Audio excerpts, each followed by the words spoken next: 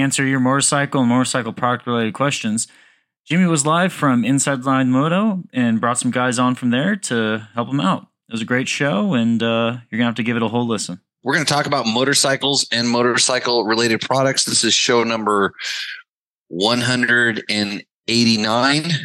I can't believe we've done this 189 times. So, Tim, thanks for having me in your house. Yeah, thanks for having us on. And we have a lot to talk about.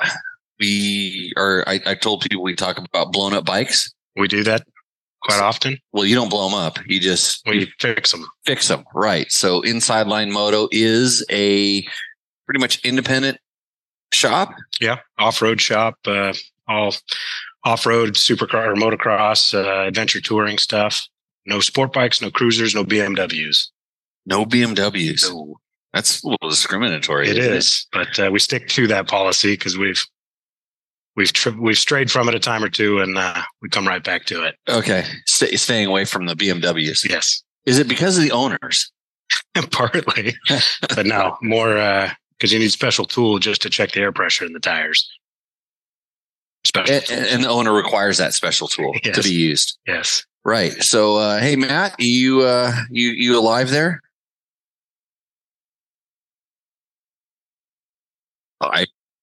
Okay, yeah, just check it.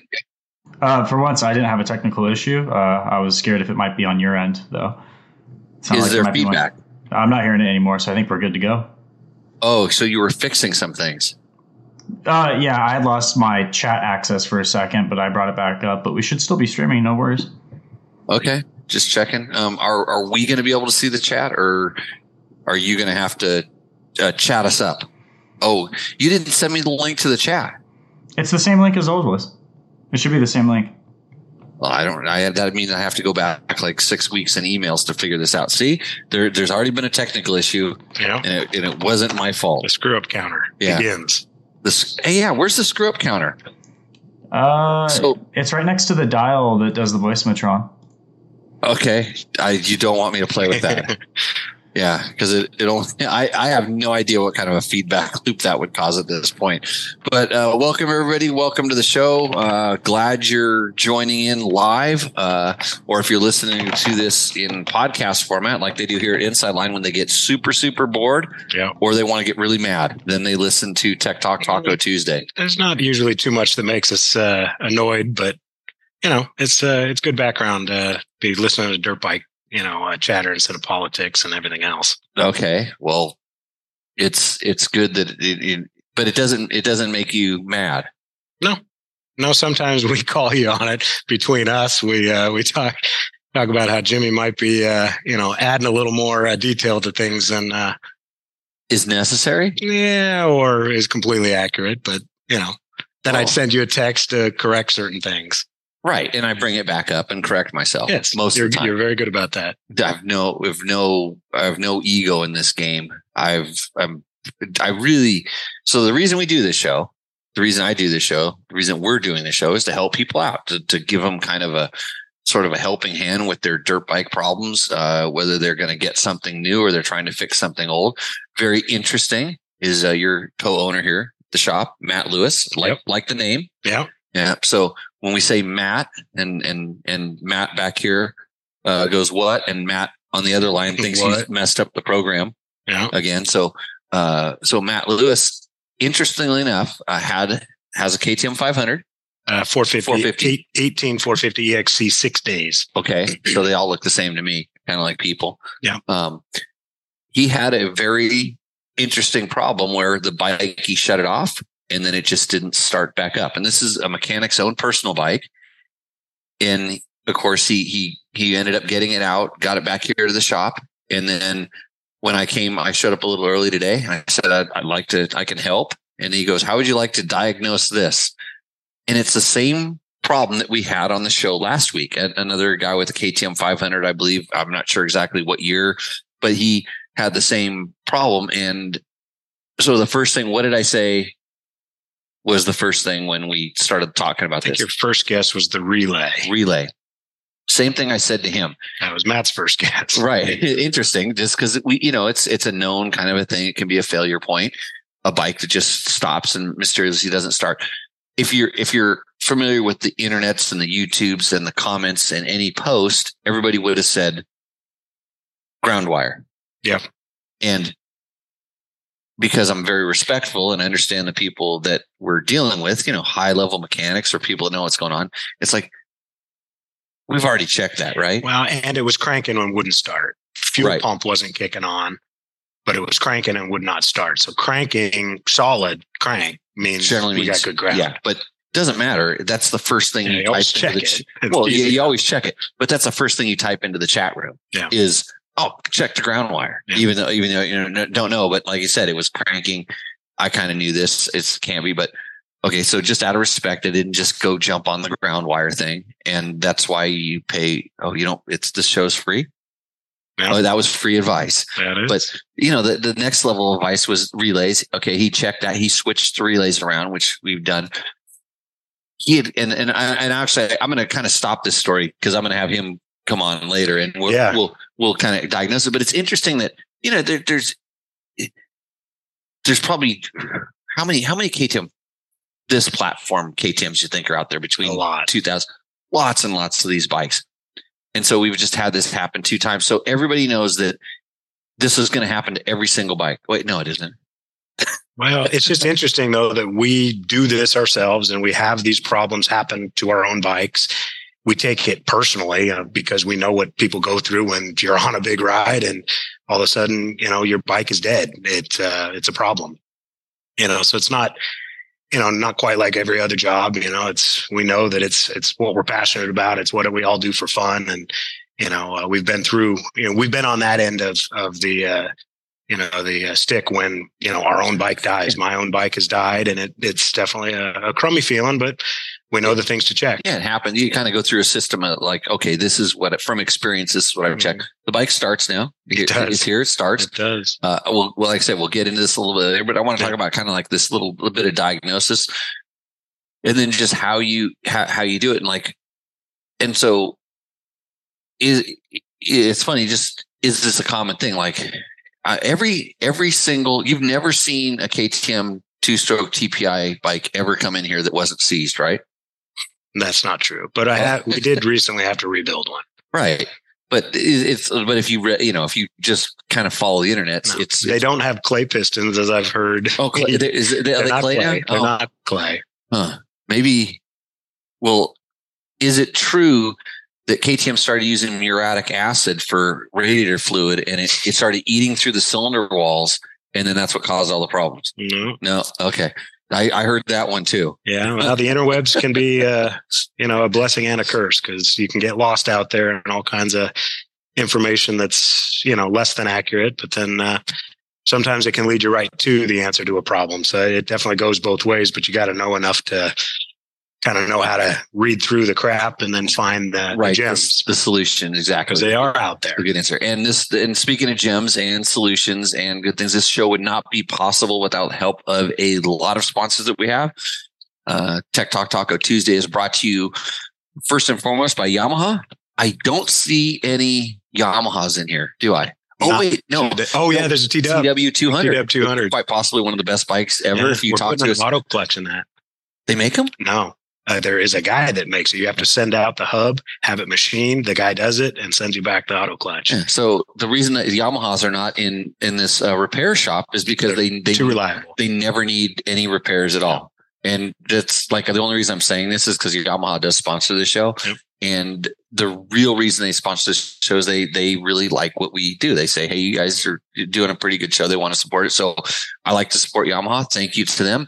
Of course, Moto later on bringing you Rooster Endo. So what I decided is that you and Matt get to play paper, rock, scissors to see who gets to sit in here for Rooster Endo. Okay. Or one of you can kind of sit in the back and also just point and say that's a good one or that, you do this, that. But love to have you on for that. Brought to you by Moto, Scott Sports, Climb, DDC, Trail Tech, Fast Company Flex Handlebars. Are you a Flex Handlebars guy?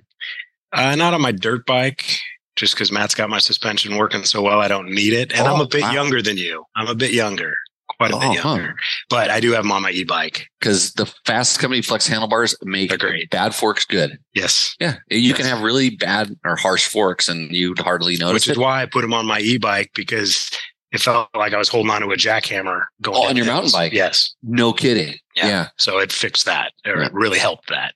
I have them on my e-bike, and this weekend I rode my analog pedal bike. It was mostly uphill, but there was some sections that were downhill that had washboards. Yeah. My wrists, the hell. You're old. Thank you. Seat Concepts, Bulletproof Designs, and Double Take Mirrors, all bringing you Tech Talk Taco Tuesday. Tonight, you can also help us out by clicking through our Rocky Mountain MCA TV links and Amazon links on the website. Just go to the website, click the support us little thing pulls down. We need to get one of those link trees or something. You know all about this. You're big onto the whole digitals and the internet. Real big on all this. Yeah. Maybe we'll talk about setting those things up in the near future. I put Matt in charge of it, and then he went and tried to get a real job, and he doesn't pay much attention to any of this dirt bike stuff anymore. For good reason, Matt, because you're getting torn apart in your new 450 intermediate level review. Torn apart? I thought a lot of people liked it so far. Well, I just looked at the one bad comment, and I'm just going to start rubbing that in. The one bad comment that said, "Where's the counter?" Yes. Oh, that's a fair count. That's fair. I wouldn't say that's bad. Actually, I thought the username said Asher, so I think that's Asher who watches the show regularly. Oh, so he's complimenting you by saying that you need to, work on the ums. I think he's giving me a hard time in good fun. Whoa. Yeah, that was a weird sound. Yeah, turn that knob back from where that knob has nothing to do with the show. The show seems to be going well so far, Jimmy. Don't touch a thing.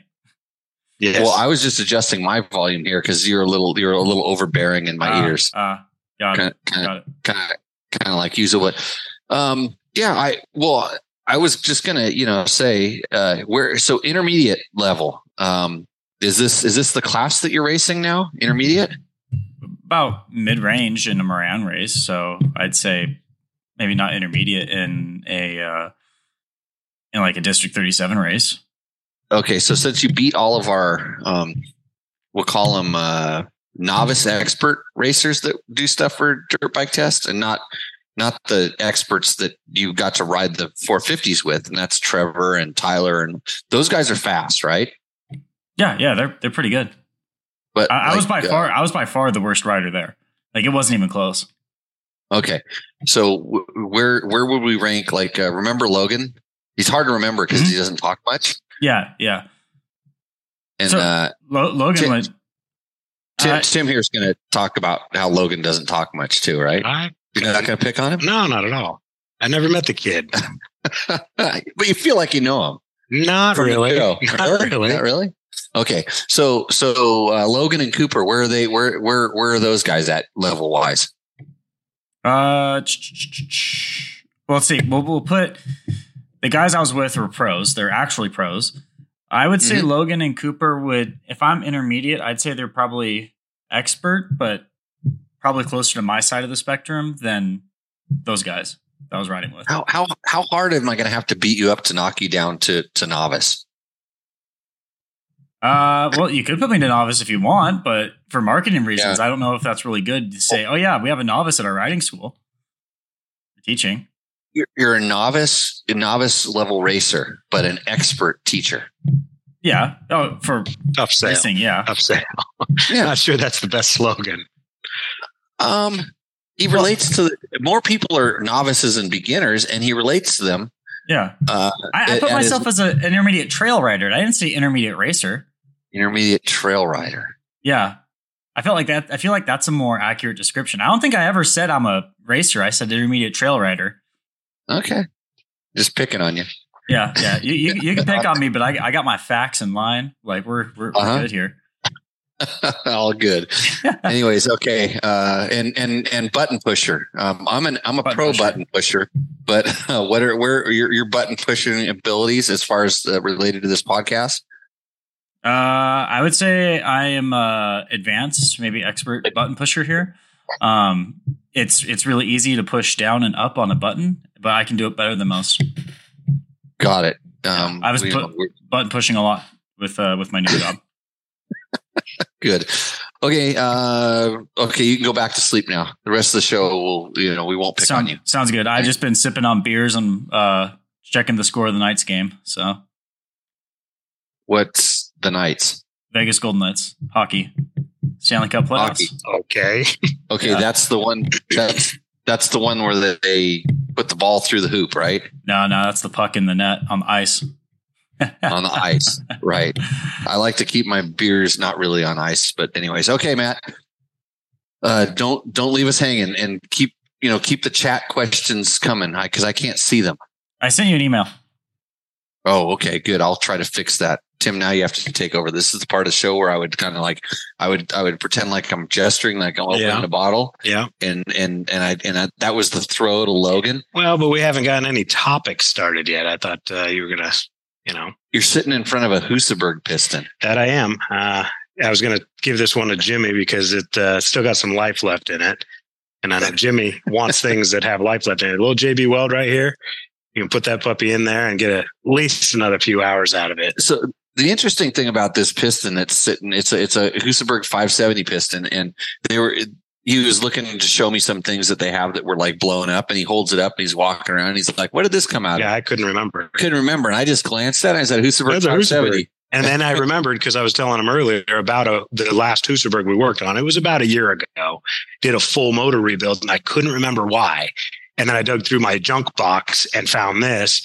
And he knew immediately that it was the Husaberg piston.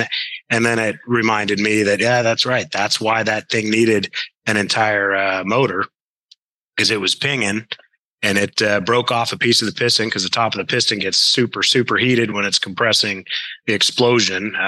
It's hard on everything, but definitely gets the piston real hot. Piece of it broke off, bent the valves, bent the rod.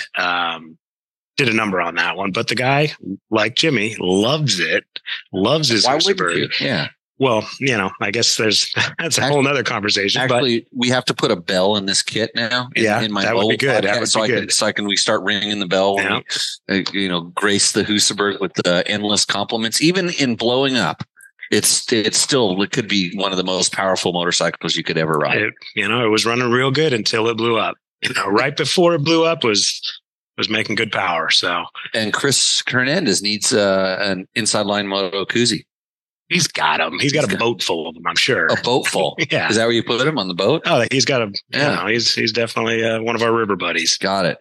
So anyways, yes, if you're in the Orange County area and you do need to have your bike serviced by professionals, unlike me, who just make stuff up, bring it down here. Because even if it's a Husaberg 570, they can fix it. We'll work on it.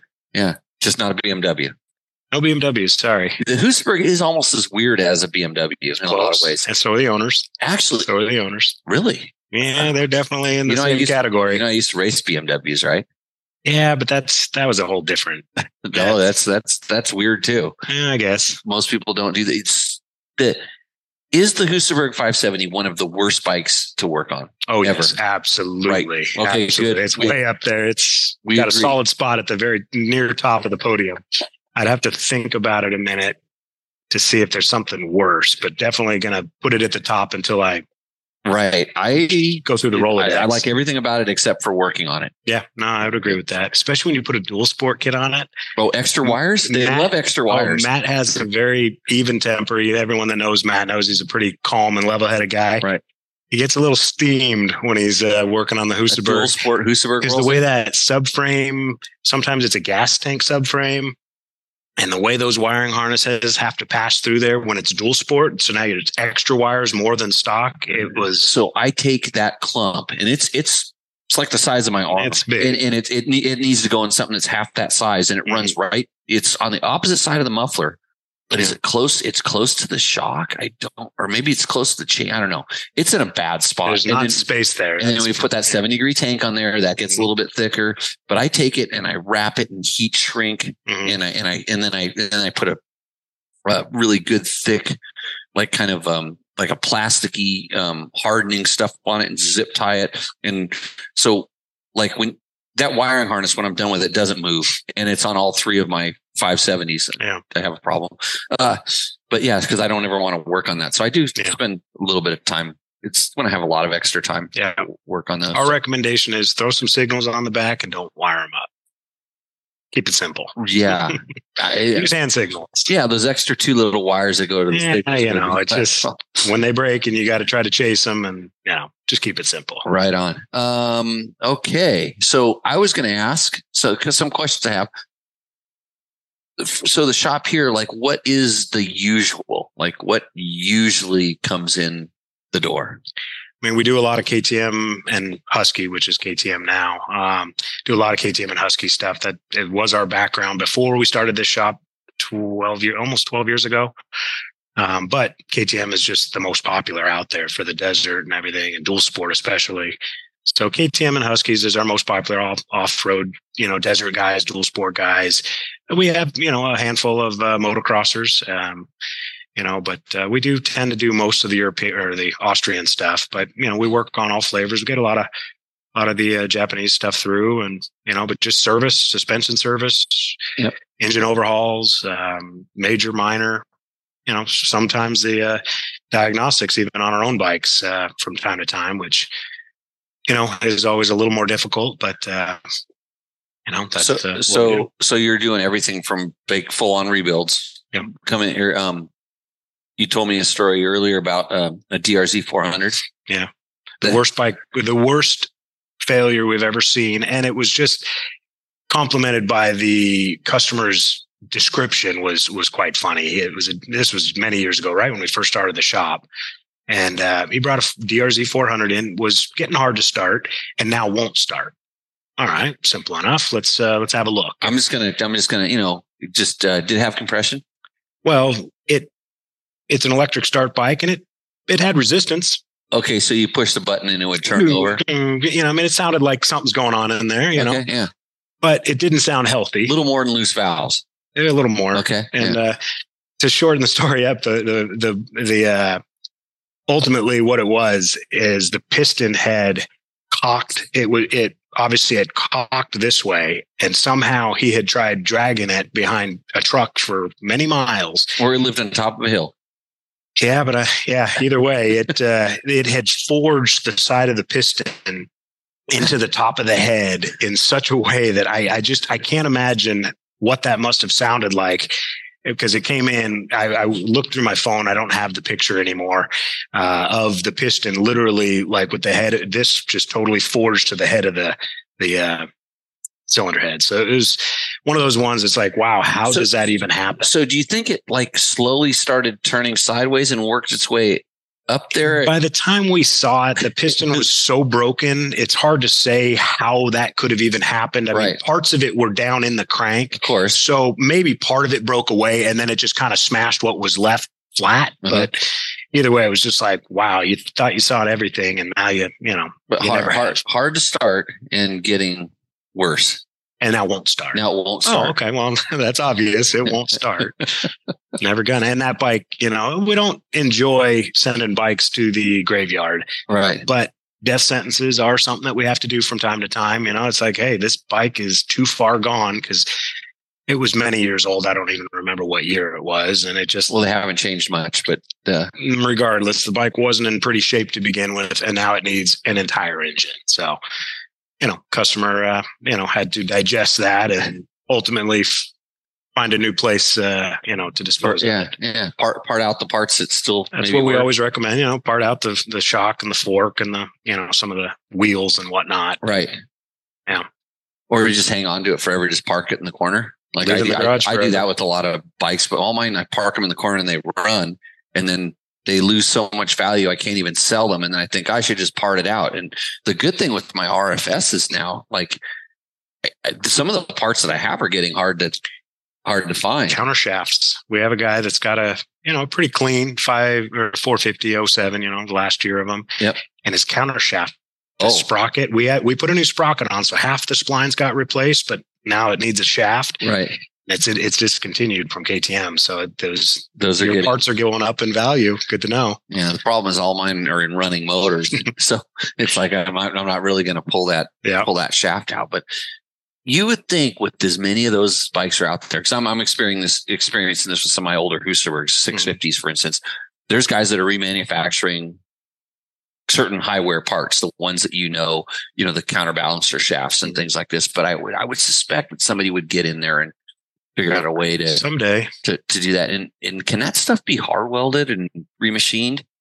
I don't know of anyone that does that. I know if there's a demand for it, I'm sure it could be done, but I don't, because that's what I worry about. We both still have 950s, and I love my 950 Adventure. It's just an amazing bike, but it's getting old.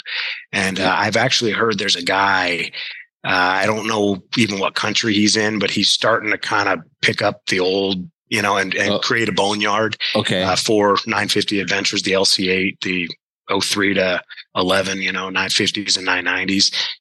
So, unfortunately, that will be where, those bikes, that's where it goes eventually. It's funny. There's certain bikes that you see a lot of that were popular. And then, now we're 20 years into RFS.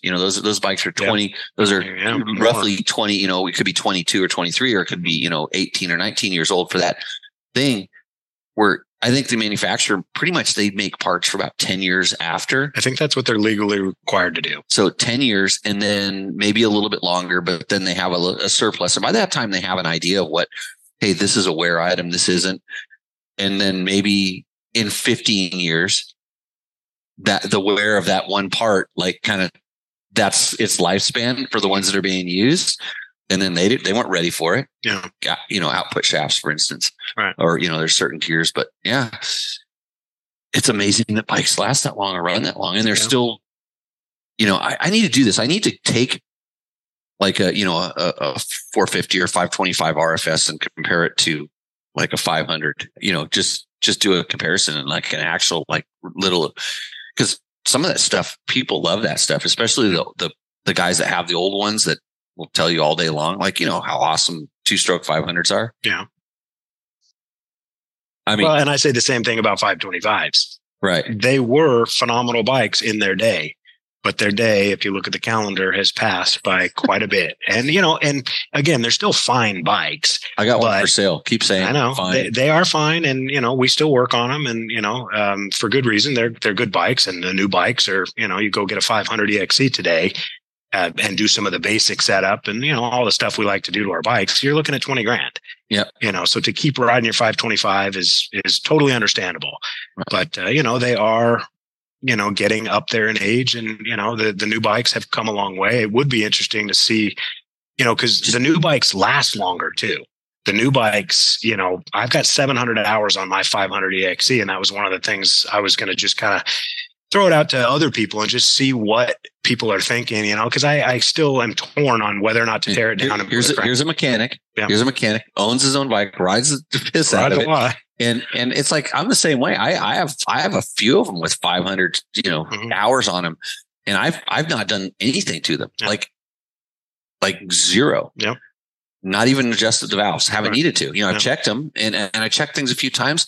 Every time I change the oil, look at it. I'm like, that looks good. Some of them are making a little tick. Some of them smoke just a little bit. Yeah. And it's like, we asked this, is it time? So, I mean, it's a hard call, because I don't ever want to get stranded, because I know how bad, that's a bummer. And, so I bought all the parts. I was going to do it last year about this time. I bought a rod and all the pieces, all the bearings, every single bottom end bearing and everything. And I've got them all sitting in a box, and I'm ready to do it, but the bike's still running beautifully.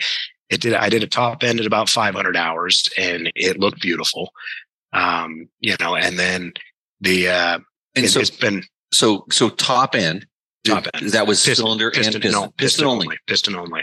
I didn't even touch the valves, because the valves were in perfect shape. I never have had to adjust them, because the valve train on the newer KTMs, newer being the last 10 or 12 years, has been awesome. They don't need much, because if you're not floating the valves and not sending dirt through the motor. Right. Air filters perfectly is key. Most important maintenance you can do on a dirt bike is air filter maintenance.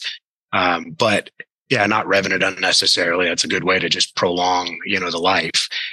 And this isn't just KTM. This is any bike. Yep, any dirt bike, especially. Go riding in the dust and the dirt. It's amazing how much dirt damage we see. Guys just not using good enough air filter oil, not getting the air filter on correctly on certain bikes. Just, it's the most important thing you can do. So definitely start there. Another thing I was talking about with somebody recently, because I kind of forgot, carbureted bikes. One of the reasons that the new fuel injected bikes last longer is because they're not sucking dust in, the little parasitic amount of dust that is sucked in through the carburetor vent lines on a carbureted bike. I remember there was companies that used to sell carb vent line filter kits, and George Earl. and they never worked. Yeah, no, they never worked though. I understood why they were doing it, but they never really worked. So that's why you can get 200 to 300 hours on a 525 top end, where the valves wear. I know the valves weren't as good as the new valves. It's funny. I've heard about the dust coming into the carb vent lines. You take the top of the carburetor off, dude. There's full on dirt in the lid of the FCR carb. That's where it's coming from, is through the vent lines. Yeah, but I've never heard somebody go as far as to say that could be the difference between the 300 hours and the 500. One of the reasons that it's significant. It makes perfect sense. The valve train being better helps. Yeah, I thought you were literally going to go start talking about carburetors as jets kind of plugging up a little bit and then running leaner, causing the bike to run hotter. That's kind of when you started going down carburetor. Like, how could it be? I'm like, because I'm thinking, the whole time I'm starting to think, but that's. But yeah, because my 500, I do the air filter perfectly. I know that for a fact. I do it every time. And, I'm the only one that's ever touched it. And there's never dust in that air boot. So I know no dirt has ever been ingested through the motor. And I got 500 hours out of my first piston. And honestly, I was premature at that, when I did it. So. Okay. What air filter oil are you running? At the time, we were using Maxima FFT, and we highly recommend that sticky petroleum-based oil. Now we're actually using Liqui-Moly, because the Maxima stuff, I don't know for sure. All we know is empirically what we experience here at the shop. Yeah. Take a brand new air filter. I know how to oil it. Yeah. And all of a sudden, I was noticing a drip underneath the bike. The next day, it's like, I did the air filter. I know how to do the air filter. I don't over oil them. I know how to wring out the right amount. So it's like it got a little thinner, and this is going back a year or two. It's funny because if there was one thing, and I haven't used FFT for a long time, I have some, and I used to have a lot of it because they used to send up the magazine, and I could never use all of it. And I always thought it was a little bit too thick. And then I kind of thought that maybe it thickened up because it had been sitting on the shelf for a little while, and some of the dispersants, and maybe I didn't shake it up good enough or something like that. But I mean, I've always thought that is a really good. And it is. It's still adequate. Right. But we found the Liqui-Moly air filter oil. Yeah. That stuff is incredible. I mean, it is, we always just pour it on. We don't put it in a tub and then dunk the filter in. That's unnecessary. And all the chemical is evaporating. Even though you keep a sealed lid on it, it's still just pour it on. In the tub, it's thickening up. Right. Yeah. Pour it on and cap it, and then you massage it through and wring it out over some newspaper in your trash can, wring out the excess, making sure you got good, even coverage. But as it tacks up, it's just, it's amazing how sticky this stuff is. And I can absolutely guarantee no dust will ever pass through it. I've had my filter so dusty and dirty where you flick it like a desert racer would, with the silt that's just falling off the filter. You take it out and it's absolutely spotless inside. And that's what you need to protect your engine. So when at Dirt Rider, we did a pretty extensive air filter comparison, air filter oil and cleaner comparison. And we were basically oiling filters and giving them to guys that were riding desert races and different things like that. We just got a ton of filters and did all this stuff. And if the filter was properly oiled, pretty much with no matter what it was, they never passed dirt on a good filter.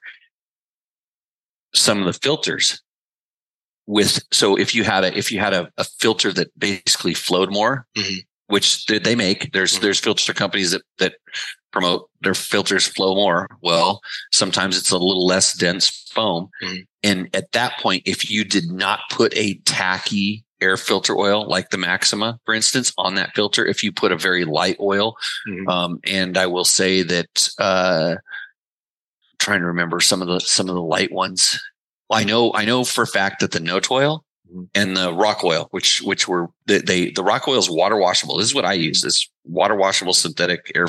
They call it eco foam now. Yeah.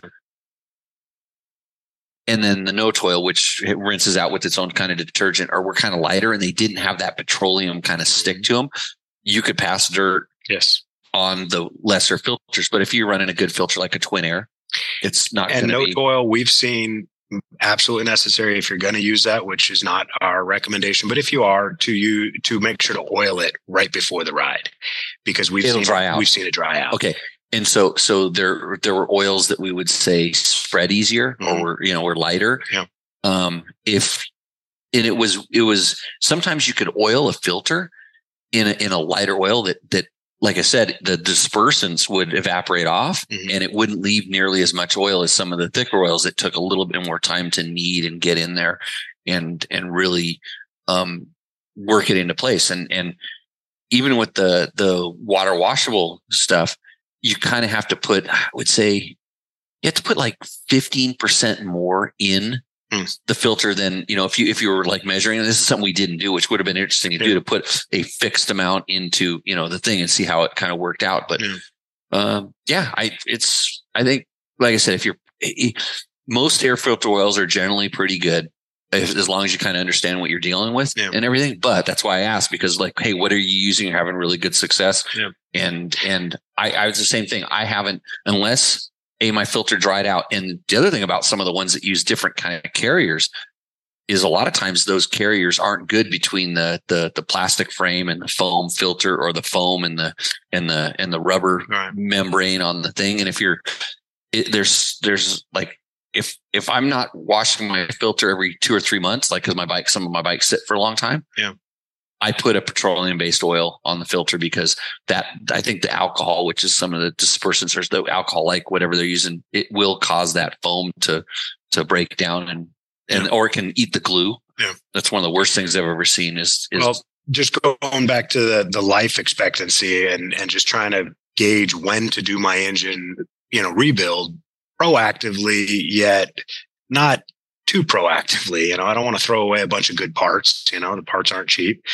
And I remember there was a guy, I forget his name, that was from like New Zealand or something. And he rode basically my bike, a 14 or a 15 500, all around the world. Okay. Yeah. And he had to stop in different places to get the motor worked on. And I'd like to I should search him out, and just try to find I think Taco Mike knows this guy. Does he? Yeah, okay. I think he kind of helped him out, came through. Yeah. The thing.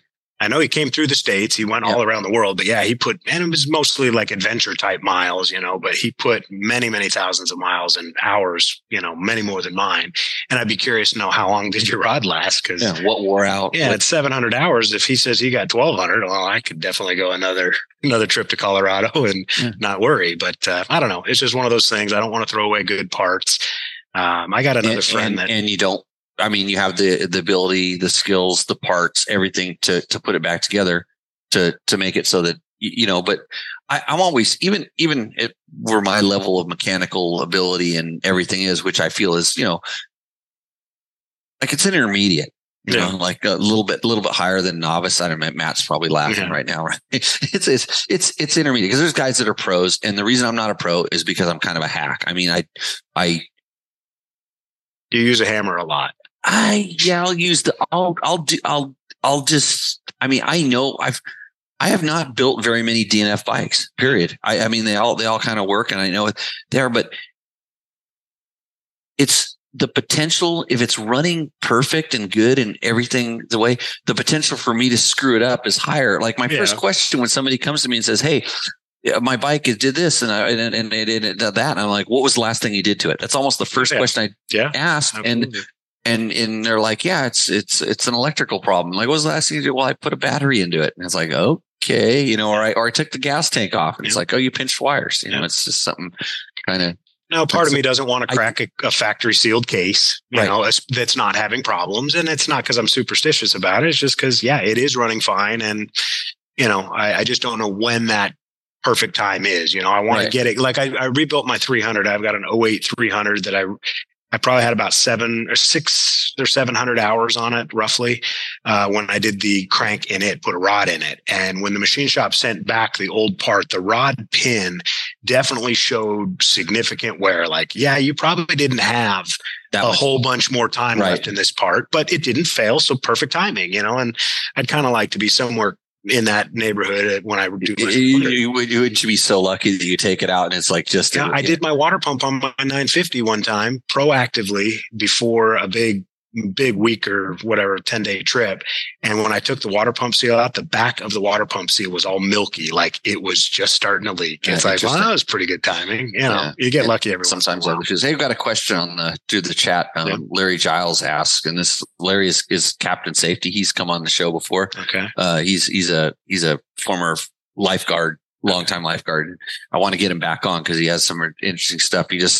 He thinks the show's maybe not the level of professional that he needs to be at. But he says, what are the top 3 upgrade requests you guys get at your shop for EXC 350s or 500s, and your top 3 recommendations for trail riding? On a 350 EXC? 350. He has a 350. I know this. I mean, it's the standard, stuff that we do to race bikes. We just desmog them and uncork them. That's kind of the main thing. Suspension would be a very close second. The bike needs to be set up for your weight and what you're doing, especially on some of the newer EXCs. Depending on what you're doing, they don't have a lot of valving in the forks. So we've got a number of different ways we can set the fork up to work much better. Obviously with the springs, to start out with for the proper, rider weight plus gear. Plus gear is usually a lot more than people necessarily factor. They think they're 180 out of the shower. So yeah, like spring it for 200. It's like, well, 15. It might be, it might be a bit more than that. 215. It would be probably closer, especially depending on the backpack size you wear. No, I was going to say add 15. Usually gear is like 15 pounds. And a lot of our guys, desert riders and dual sport guys, wear? A lot, backpacks alone with 3 liters of water is, and some tools that can be, 15 pounds right there.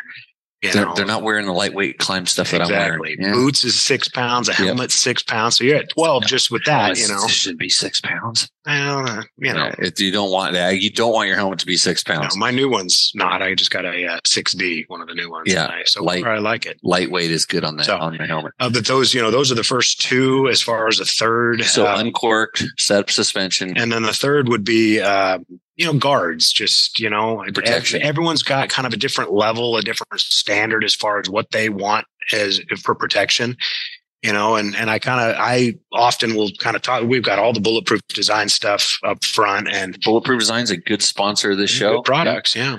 But they're going to bring the viewers Tim or Matt's product of the week. Yeah, we can pull something off the shelf and show you. It can be anything that you want. It doesn't have to be Bulletproof. It can be anything. That's right. Okay. I said that. I told him about 2 minutes. Told Tim about 2 minutes before the show. I said this is. We'll do a product of the week. Yeah, you guys figure it out. We got 2 hours. It could be the inside line koozie. That's my pick right now. It's working for me perfectly. Right. So I'll usually talk it through with them as far as what ideas are out there as far as, things like skid plate and discards. I know Jimmy's got his opinions and we all have our own opinions. Front discards? Yeah. I like and rear. I like big rear.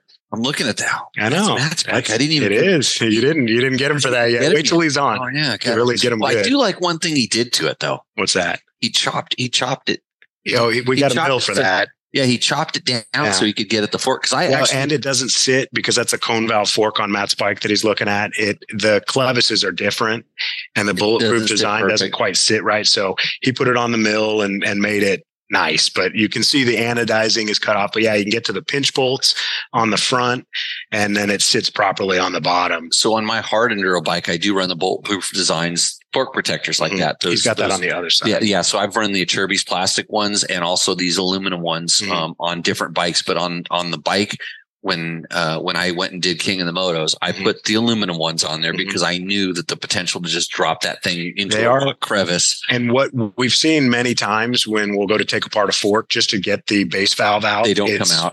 It's just because it got nicked with a rock, and so that can protect for that. So, but we'll go through the list of different guards, and then each individual rider kind of knows what they ride and how hard they ride, and the type of stuff they ride, and they can kind of prioritize what they think is necessary. Like some, people don't think the swing arm chain guide guard is terribly important because they're not really hammering through the rocks. So, okay. And they might then just opt for the skid plate, and on a Husky skid plate with linkage guard. Right. And we've got, different options on all that stuff that we recommend for different reasons. And, I joke with Jimmy all the time about some of the influencers that are out there in the internet's world, and some know what they're talking about. Some don't. But, we don't have any skin in the game. We just sell you products that we know, that we've tested, that, we know are good. And, whether people can come back here. Mm-hmm. You got a brick and mortar shop, and we were even talking about that with like one of, I remember what it was. You said, no, we wouldn't do that right now because we don't trust it. We can't, we could, I don't know. It was like, we wouldn't want to fix that now because we just don't trust it. It could come back. The parts aren't readily available. I don't remember what it was, but it was something like, it's like, you just like we talked about with that DRZ 400, that thing's got to go to the graveyard. Yeah. Well, and just as a shop, we have to be able to stand behind our work no matter what it is. But it's just, we don't have any skin in the game when we're selling people Bulletproof Designs products. It's because we truly believe in them. Some people, not Jimmy, but others, they're just pushing products because they're getting them for free. And that's not who we are. We're just selling you products because we know they work. And if you look at our bikes, you'll usually see that we have, those products on our bikes for those reasons. And we pay full price.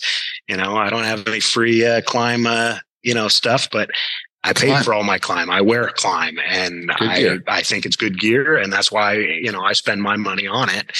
So it's just, but that's the way we go through that process with people, as far as what they think is necessary. And we, steer them, in whatever way they want to go. Yeah, and I think like a lot of times I've learned this in this industry is when I'm dealing with somebody that's a rider that rides and does stuff, I can usually have a really good conversation with them and they understand it. They've either used it, whether it's their company or they're selling stuff, we're on the same page and we can agree to disagree because they, might have an opinion about one thing or the other, but it's from experience. Mm-hmm. It's not from a marketing sheet, or it's not the, I've had discussions with influencers, influencer type people. Mm-hmm.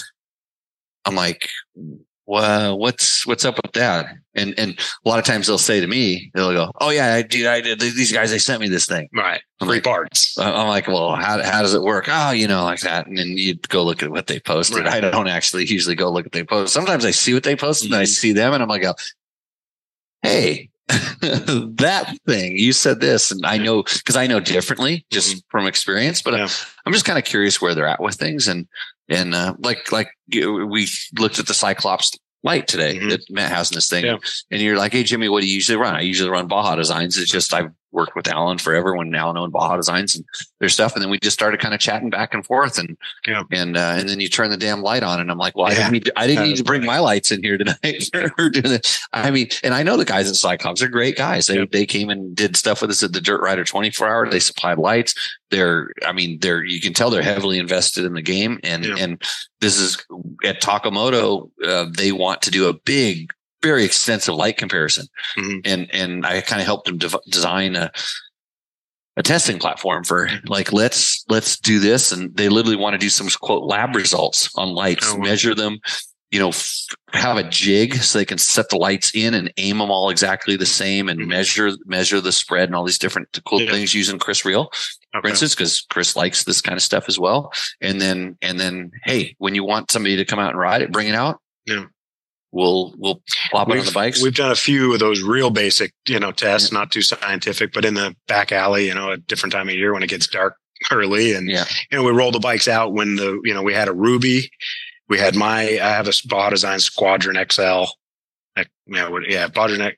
Squadron XL or XL80. I can't remember. Yep. And then Matt has the Cyclops. I can't remember what that one's called. But, we just took all three. The Ruby is impressive. Yeah. My Baja Designs one is impressive. One of the things that I like about the Cyclops, though, and we like about the Cyclops, is that it's light. The weight, it's light, pardon the pun. But it is, the Baja Designs light. I noticed a rattle on my 500, and it just, little stuff like that as a mechanic just irritate me.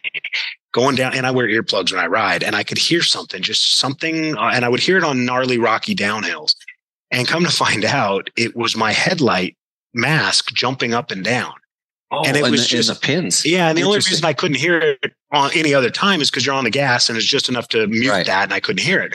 But I'd be going down these things and I hear something rattling. It's not my chain. It's not, what is it? So I figured it out. So I actually did it around the campfire that night with a nail and a pair of vice grips, heated it up in the fire and melted holes in the mask and the fender and put a zip tie to hold the mask down. And it solved that problem. But it's because the Baja Design's light is a little on the heavy side, where these new Cyclops lights put out extremely good light, but they're on, I believe, 3D printed plastic backings or, mounts and stuff. So, it shaves quite a bit of weight off, probably more than half, and nearly the same light. I don't know. Again, I'd be curious to read that test when they finally do it. Yep. Numbers and stuff. I like that kind of stuff. It's like the numbers are the numbers that they will try to make sure that it's consistent and stuff like that. But then how does it work? Because this is the one thing, that I really liked about when I was doing stuff with Baja Designs is they were so particular about placing, before it was the bulb and then it was the HID filament and now the LED lens in the exact spot, and then figuring out the way that the reflectors work and the light temperature and things that I've talked with people that own light companies that you start talking about light temperature and that's just a number that they don't understand. It's like they're just buying LEDs from someplace and just sticking them in the lights. And then you end up with bright fog. Well, then they send them to some influencers that aren't going to ask these kind of questions. And they're the best thing ever. Yeah. Oh, they're great. It's bright fog, but if you get the focal point right, the throw is correct. Yeah. And boy, now you got a real light. Yeah. And the guys that have been doing it for a while, companies have been underground for, been selling this stuff for a while, but the ones you buy on Amazon, I don't think they're too worried about it. Or eBay even better, some of the crazy ones they have there. Yep. So we got a question here. And Chris Real has a comment. We will quantify the light specifics. Yep, I know Chris will. I've known Chris for a long time. Yeah, he will quantify. He's never shy or never short with information. Lots of it, and it's good, very knowledgeable information. Yeah. And as a moto guy, I definitely appreciate that stuff, even though I don't do the testing myself. But Low Bro says, putting together a YZ250 tranny, wondering why they chose to pin the forks to the shaft. If you unpin them, I think there'd be a little easier shifting since the forks can slide on the shaft, because it would be a lot easier to put together. I'm wondering. I can't picture it. Matt would actually be a really good one to talk on the trans. Just, I don't know when the last YZ we had apart was, but in the forks to the shaft. I'm trying to remember because I know there was times in Yamaha, like all the companies that were constantly changing on the motocross bikes, constantly changing. Kind of their transmissions to get them to shift a little bit better. That was one of the things they were doing, because they were putting them on springs, kind of like what KTM does. They took them off springs, on springs, just a lot of different things. But Low Bro, I can't. Something I was surprised. I was out round the world. Paul is the guy we were talking about on the KTM 500. Oh, okay. RTW Paul. Yeah, I want to write that down. Actually, is the guy. Yeah.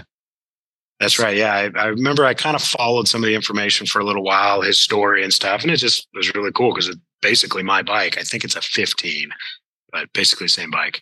Hey, Matt, we're going to go ahead and let's hit a couple of the questions here while Tim's here. We'll do half of them, I guess, and then we'll take a break. Okay. The ones on the ones on the sheet. On the sheet. Yeah. And then I'll bring Matt and we'll give him a shot at the second half of the questions, and, we'll go from there. So what's give us the hardest one. All right. So we'll go with the one that you were sent. So if this is from Mark C, the bike's, I want Tim to sound exactly like Logan when you get that question. No. So that's Matt. Oh, that's yeah. He's just silent. Yeah. Logan's just quiet. The bike is a 2001 KTM 400 MXC. It was bought used, so not much history. It will kickstart, but not start with the button. Replace the electric starter with a budget-friendly starter, not OEM. Starter spring is good. Problem is the starter spins in the wrong direction / clockwise. If I reverse the battery connection, the starter will turn the motor over, but pops the 10 amp fuse. Battery and solenoid seem fine, but not sure why the starter is spinning backwards. Took the starter apart, but no way to change the magnet orientation or change assembly. Do I replace the starter and hope the new one spins correctly, or is it a bad solenoid? No, I mean, if the starter's spinning backwards, I would have to verify that myself, but that it might be just a Chinese piece of junk that, who knows what you got. But if the thing just freewheels, it almost sounded like the sprag was in backwards the way I was kind of hearing it there for a second. But but he says starter sprag is good. But when he reverses the polarity on the thing and he tries cranking it, it engages, but it might be spinning the motor backwards and then it pops the fuse. Oh, I just thought the starter was spinning. I thought the starter was spinning backwards the whole time. Yeah, budget friendly starter. I would want to know for sure that the starter is spinning backwards, and I don't know that I could explain that here on the show, how I would verify that. Right. Like I'd have to kind of look at all the pieces to know which way it's all supposed to spin, which is hard to do, verbally. Yeah. So the problem is the starter spins the wrong direction. I would want to verify that clockwise. Yeah. And I'm trying to think of, I'd have to MXC. Yeah. I'd have to look at it. I'd have to look at the bike to figure it out. Same like you. Just be sure it's actually backwards. That would be where I would start, because I find that hard to believe because I don't know what. The starters, in all honesty, starters don't usually go bad either. That's rare. They can wear out. Yeah, like they can, but it's usually not at the top end of the list on that bike. Which Matt and I know that particular bike quite well because we were working at the dealership when that bike was new. Right, and I think I've replaced on I had 20 RFS bikes. I think I replaced one starter, right. And the starters weren't, and it was prone to fail. I think it was used to ride the bike up hills. Yeah, it's a technique that Crazy Nate used. They're perfected. It's hard on parts, hold the kill button and push the starter motor, and just let the bike drag it. Like your e-bike with the walk feature. My bike has that, but I forgot how to make it work. Usually I just have to hold it. Yeah. It doesn't do it right away, and you can't be on it. My e-bike's smart enough to know if it's helping you at all. Yeah, it's really for walking. Yeah. So, okay, Mark C, that was the answer to that question. I would say if the starter went bad and you put a shitty starter on it and you didn't change anything inside the cases, just spend the extra bucks and get a good, decent one. And there are some companies, believe it or not, that make that have a direct OEM replacement. I think Rocky Mountain has them. Literally has a like a. I don't know if it's Parts Unlimited sells them. Yeah, we have them, and Amazon. I've gotten Amazon starters for the 2-strokes because. You couldn't get the OEM one's like $400. I've got an 08 300 and the OEM starter is extremely expensive, and they're prone to go out on that particular bike. Right. And I just throw a $40 Amazon starter in it every year or two. And because there was a company like, it was kind of like an All Balls or one of those companies, Arrowhead. It makes a replacement that make a starter. I would say if you haven't jacked with anything inside the cases, put the sprag gear on the wrong direction. Yeah. And do you know about the trick on the RFS bikes with when your sprag spring, the whole limited slip, that one way thing, when it goes bad, there's like a seal that you can buy, because that bearing is like $100, and you can buy a $7 seal, and the spring is the exact same diameter, and you just put the spring from the seal on the outside of this. Okay. I know the part numbers. Yeah. I have it written down someplace, because that's like one of two things that'll go wrong in your RFS, besides maybe the nut coming loose. Okay, Matt, one more question. Did you see the one from Lowbrow about the 250 tranny? Yeah, yes. we answered that. Okay. Yeah. So this one's going to be from Jacob Coville. Let's see. I called it answered. Even though we didn't give an answer. Yeah. I like to, we talked about it. Think highly of myself. Yeah. So from Jacob Coville, just picked up the 2019 500 I sent earlier. The bike sat for 4 years and had only 200 miles. Ordered new fuel filters from talking about today. Also going to clean out the injector. bike runs good with the exhaust, and the tuner could be better. Anything else I should look at from sitting for so long? A 2019 500 sitting? Yeah. I mean, as long as it was sitting inside, you'd be surprised how much, sitting outside for a short amount of time can really do to a bike. No, I mean, just the standard, grease electrical connections, dielectric grease, your ignition plug, your key ignition plug, your starter button plug. Those get corrosion in them commonly, even if the bike's stored indoors. Especially in moist environments, but just washing the bike. Yeah. So just do that. That would be one additional thing. I would, on a 19, the ground on the subframe should be good. But those are always things I check and kind of loosen, retighten, even put a little dielectric grease, or even sometimes just WD-40 just to make sure all your connections are good. But no, I wouldn't do much. Fresh gas, you've already cleaned the injector, put a fuel filter. Hopefully you put the metal bodied fuel filter in, because even a brand new plastic filter is not something I would trust.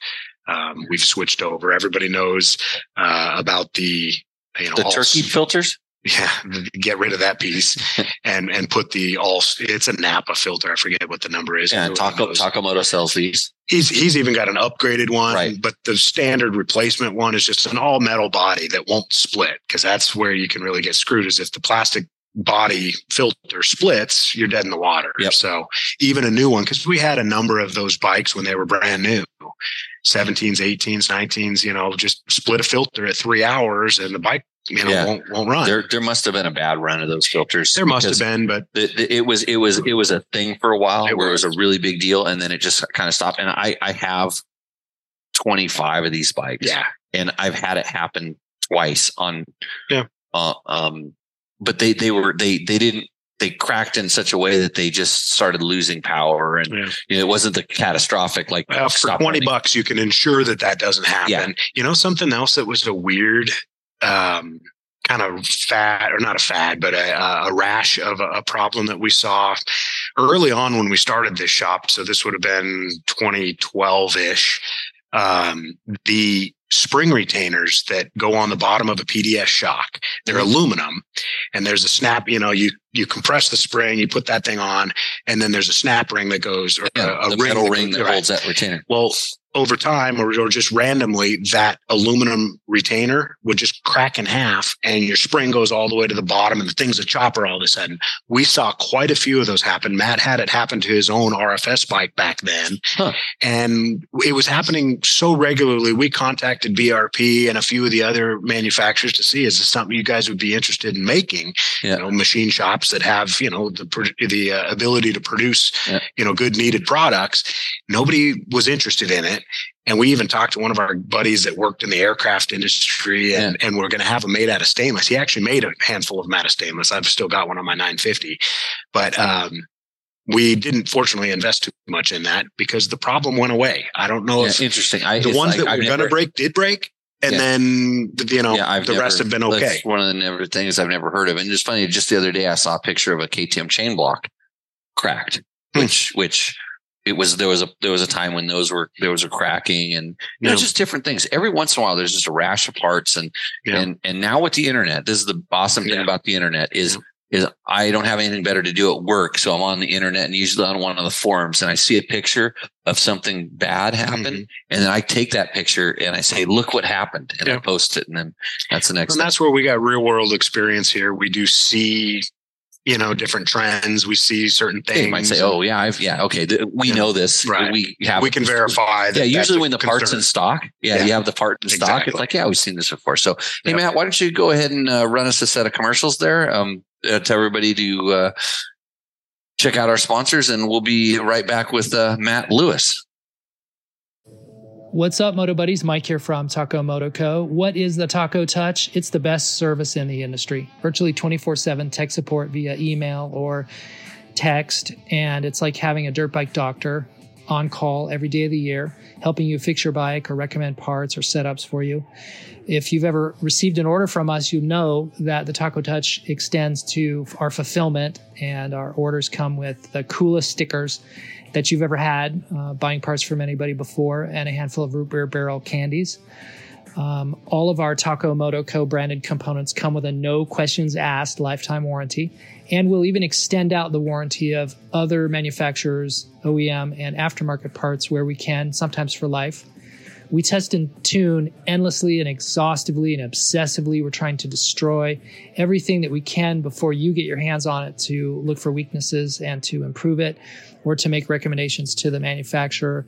And if it's something that doesn't meet grade, then we don't offer it on the store. Everything that we carry is something that we have personally used, tested, and ridden, and raced, and knows meets the high Taco Touch demanding standard.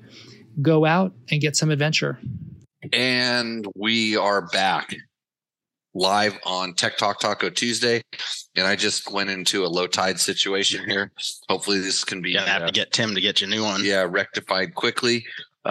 So we kicked Tim off. He didn't do a very good Logan impression, but we're going to check Matt for Logan impressions. You really have only listened to the show. You haven't... Yeah, I don't watch it that often just because we're usually working late and Yep.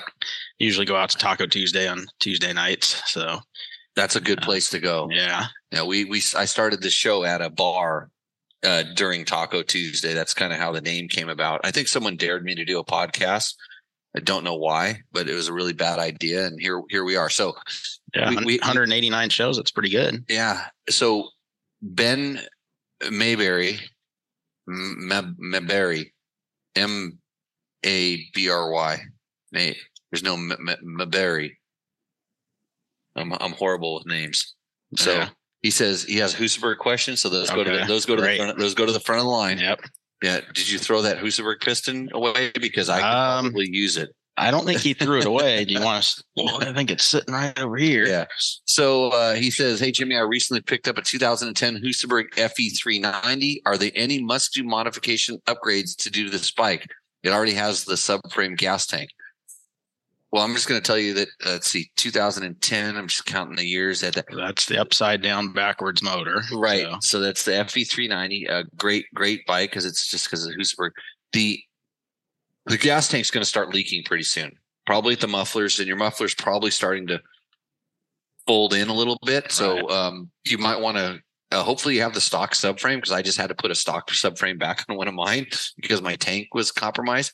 But do you know how to weld that plastic? The plastic. I don't. We've tried it in the past on certain things, and we've never done it for a customer's bike just because of liability and all that stuff.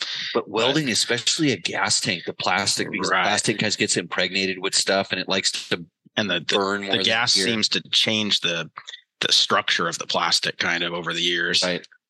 So I would say be prepared for that, Ben. I don't know, on the 390 could definitely use some power. It's basically a 400, right? Is what it is. Right. It's definitely no 570. Have I ever told you how fast my Husaberg 570 is? Oh, never told me directly, but I hear it every week. Yeah.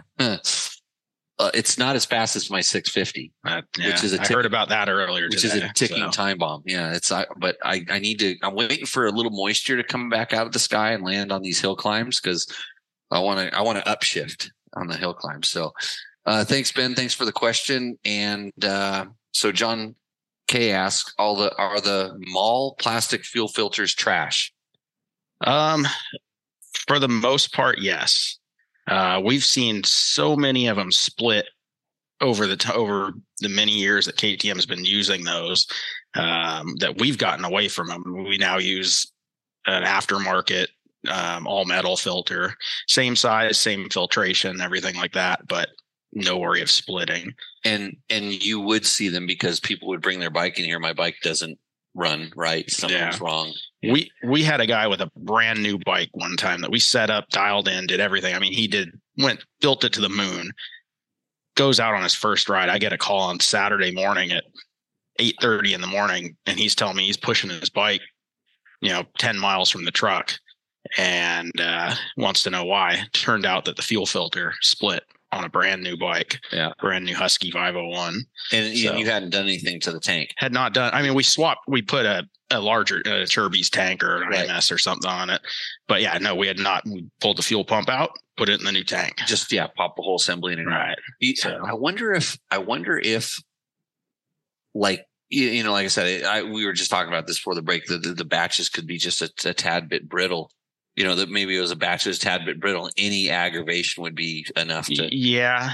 It might be the batch. It might be the glue that they use to glue them, because they have a seam on them that's like either glue or either plastic welded or fused or glued or something.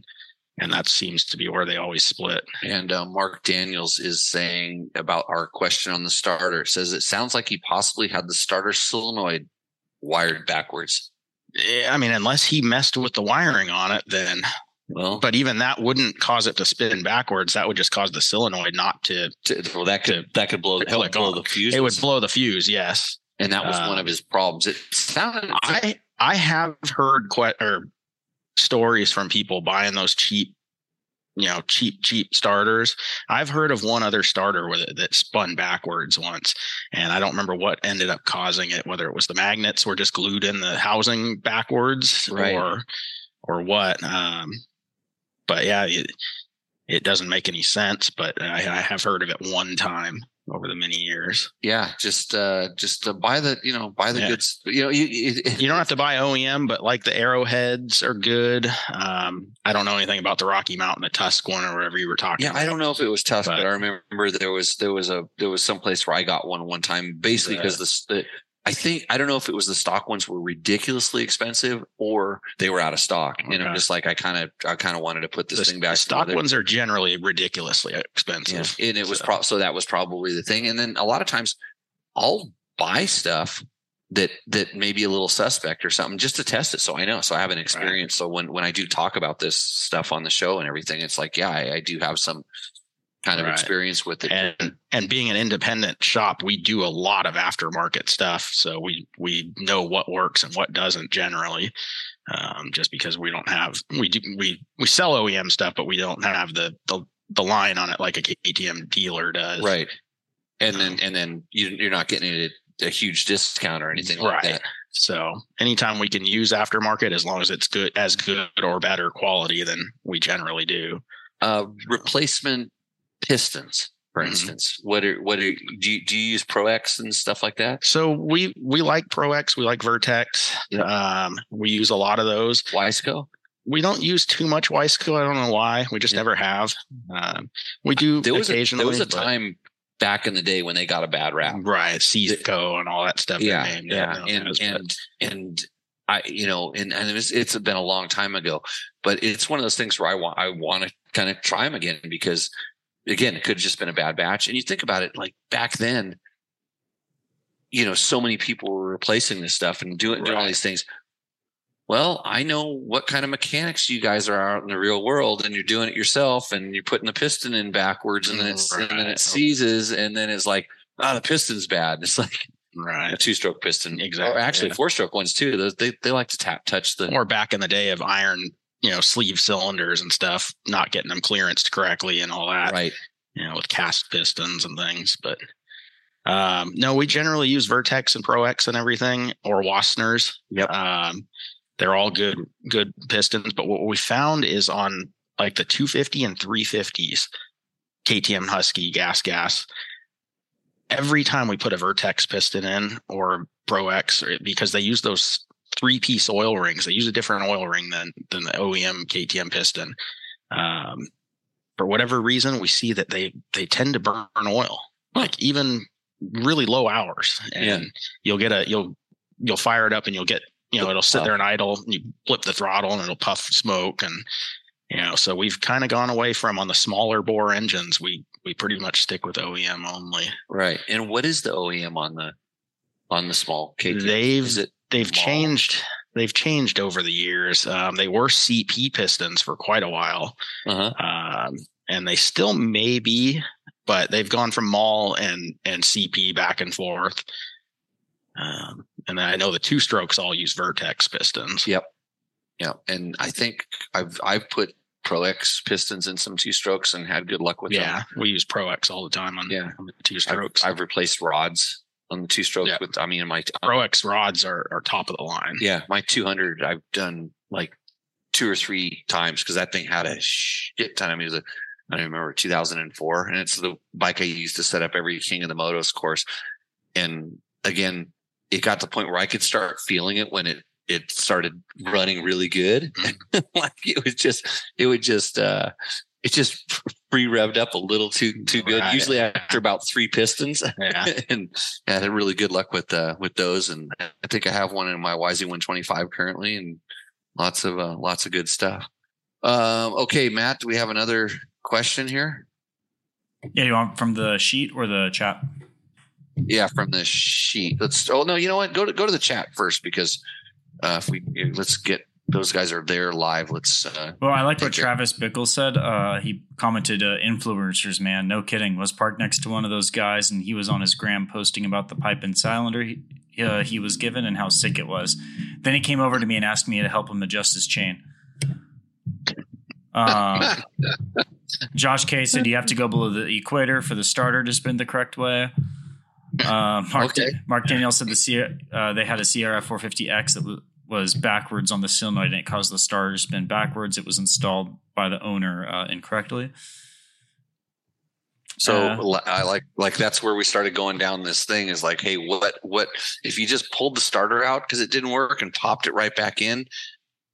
That's one thing. But then, was it a full rebuild, and where did all these pieces come from? That usually makes a big difference. Right. So let's go back to the sheet here. So this was the email said GG, didn't get a name. So a question for Jimmy. I once saw XR650R with the turbocharger on YouTube. Would turbo supercharging a single cylinder take place of a heavy second cylinder, or is the torque and reliability of the twin why this hasn't been done by a factory OEM? Boy. Wait, it started out with, I saw this on YouTube. Yeah, I think it was, and it was just like for content. I don't think they're just kind of like fun question. So yeah. So I've seen, never. Have I seen one in person? I think I have at the sand dunes and stuff. I've seen a lot of contraptions where people have rigged up turbos and superchargers and all this crazy stuff. On the 4-stroke motorcycle, especially the single cylinder 4-stroke motorcycle, which is designed to be light and compact and agile, though those aren't usually words that are associated with XR650. Yeah.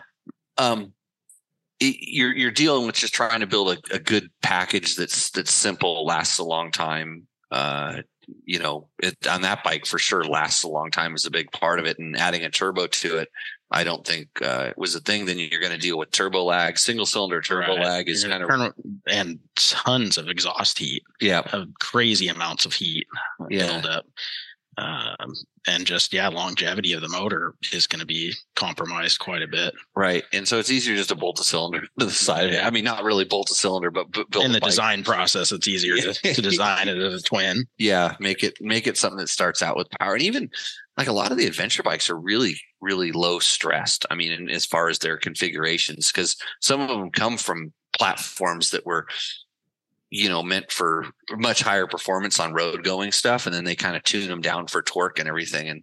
And they're pretty low stress, and they still make, a rear tire can only handle so much power. So, right. That's the other thing is with turbos, you get a big old spike as soon as that turbo kicks in, you get a spike and you're going to get wheel spin. But they should put a KERS system on it so it actually keeps it running the whole time. And that requires an extra battery and then a way to generate some power. Then they got to run, a couple big generate wires power through the brakes or something. And but if you only rode it downhill, but wait, no, we want to drag race them uphills. Yeah, okay. Hey, Chris Dabney says, try Marine Tech and it's epoxy at West Marine. It holds up to gasoline. I've used that on boat stuff before. It's like a putty like a 2-part epoxy. Not sure. Never heard of it used on a gas tank though.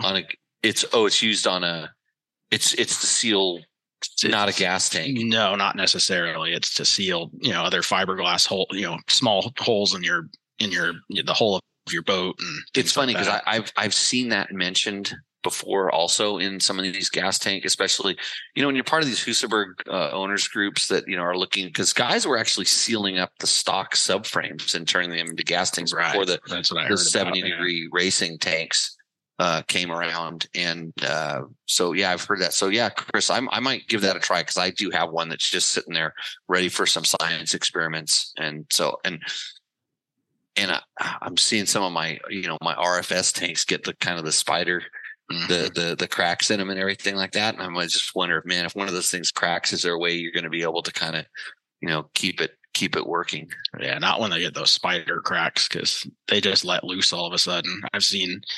Had a buddy out in the desert have that go all the way out to the desert one day, and we get there and this bike is just drenched in fuel, and the tank was all spider cracked and just let go. Yeah, you wonder, it's at that point you're like, what I mean, what are you gonna at that point? What are you gonna do? I mean, because usually those are 20-year-old tanks, right?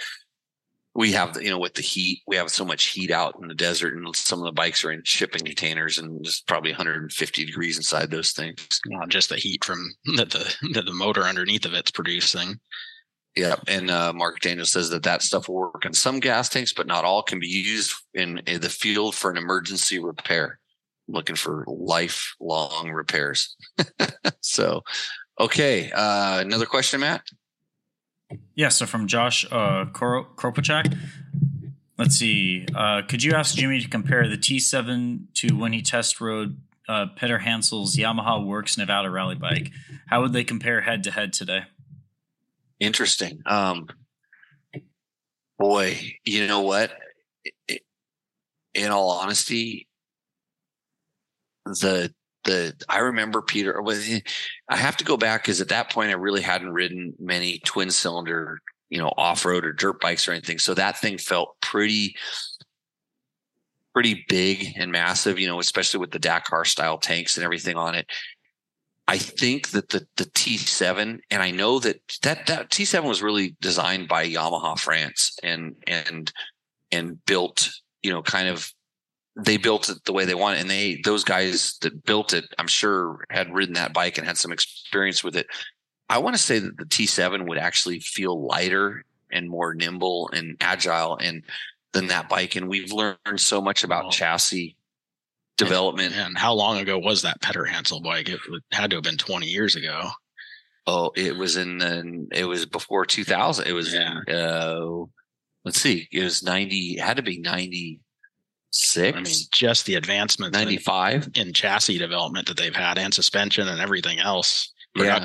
A production bike today is probably as good or better than Jeremy McGrath's CR250 in his heyday. I rode that bike, and it was one of the worst motorcycles I've ever ridden, ever, because it was set up to do everything that I don't like. And I mean that thing, you want to talk about hitting like it had a turbo on it. That thing felt like it just went da da da da da, and it was meant to launch from zero to outer space. Right. And the stiffest fork I'd ever ridden. And that's a good analogy. But I would say, like you said, I didn't even realize it was that long ago that I rode that thing.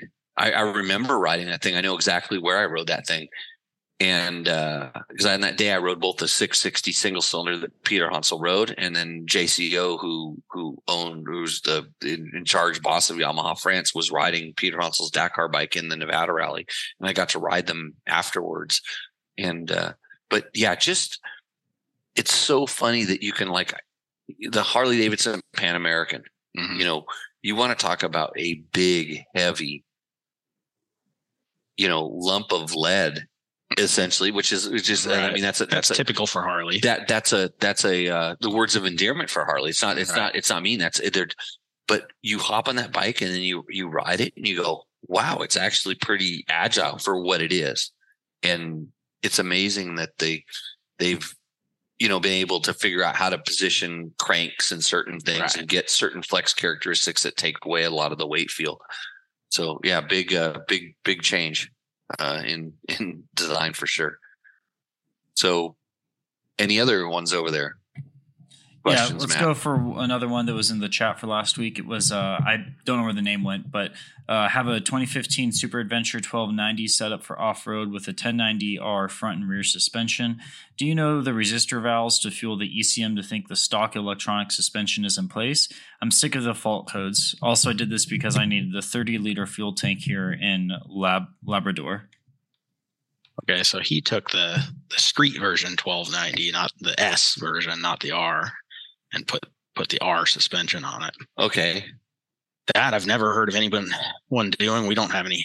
I don't know of any dongle or anything like that to plug in to make it not throw a code. Yeah, I'm thinking the same thing. I mean, once you start getting into this electronics, especially the CAN bus system, which, by the way, KTM information has been dropped on KTM's 24, EXC, XCW, XW. They have some new names. Of course, KTM throwing new letters at stuff. Right. One of the things that I'm curious about, and to be interesting, because we're sitting here and we're going to talk about your bike in a moment, is all the electronics. They went to CAN bus system. Right. They've had that. That's been out for quite a while. But right. On the adventure. Right. On the adventure side of things, not really on the. Right. Not. Well, they do have sort of a CAN bus system on the dirt bikes. Yeah. It's not anywhere near and it's on there because emissions. It's right.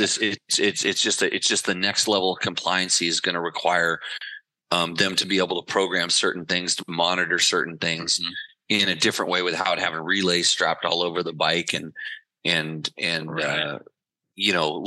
Essentially less wires.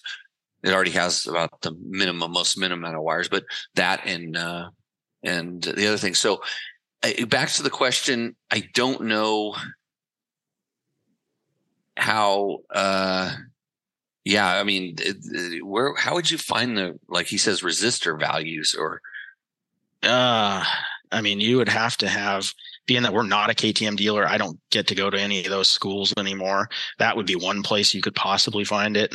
When we were with the dealer, I went to all the initial EFI trainings and things, and I have a book full of stuff of different, what sensor values need to be what they ohm out at and all that. But that's the only way I would ever figure out to do it is if you could get if you knew somebody on the inside that could get you that information. Provide you with that info of what resistor values they would need. And the new CAN bus systems are just incredible because it'll probably even know that, hey, you just put a resistor in line. Right. It'll probably still throw a code. I know with the emissions side of things, because this is what people are doing. They're putting dongles and all this stuff on it. Like that worked a few years ago, but now if that thing isn't constantly changing its reading, it has to constantly just, if it's a static reading, it will throw a code eventually. It says, no, you're faking me. You can't be perfect all the time. Right. So, I'm sure somebody's going to come up with some sort of a resistor that varies the reading back or, some variable reading something. I know I'm not a electronologist or something like that. And I don't play one on this podcast, but, and he says, I also did this because I needed 30-liter fuel tank here in Labrador. Where it's like, northeastern Canada, I believe. Oh, it is? It's like an island off of the coast of Canada, I believe. Hey, I'm not a geography major, but okay.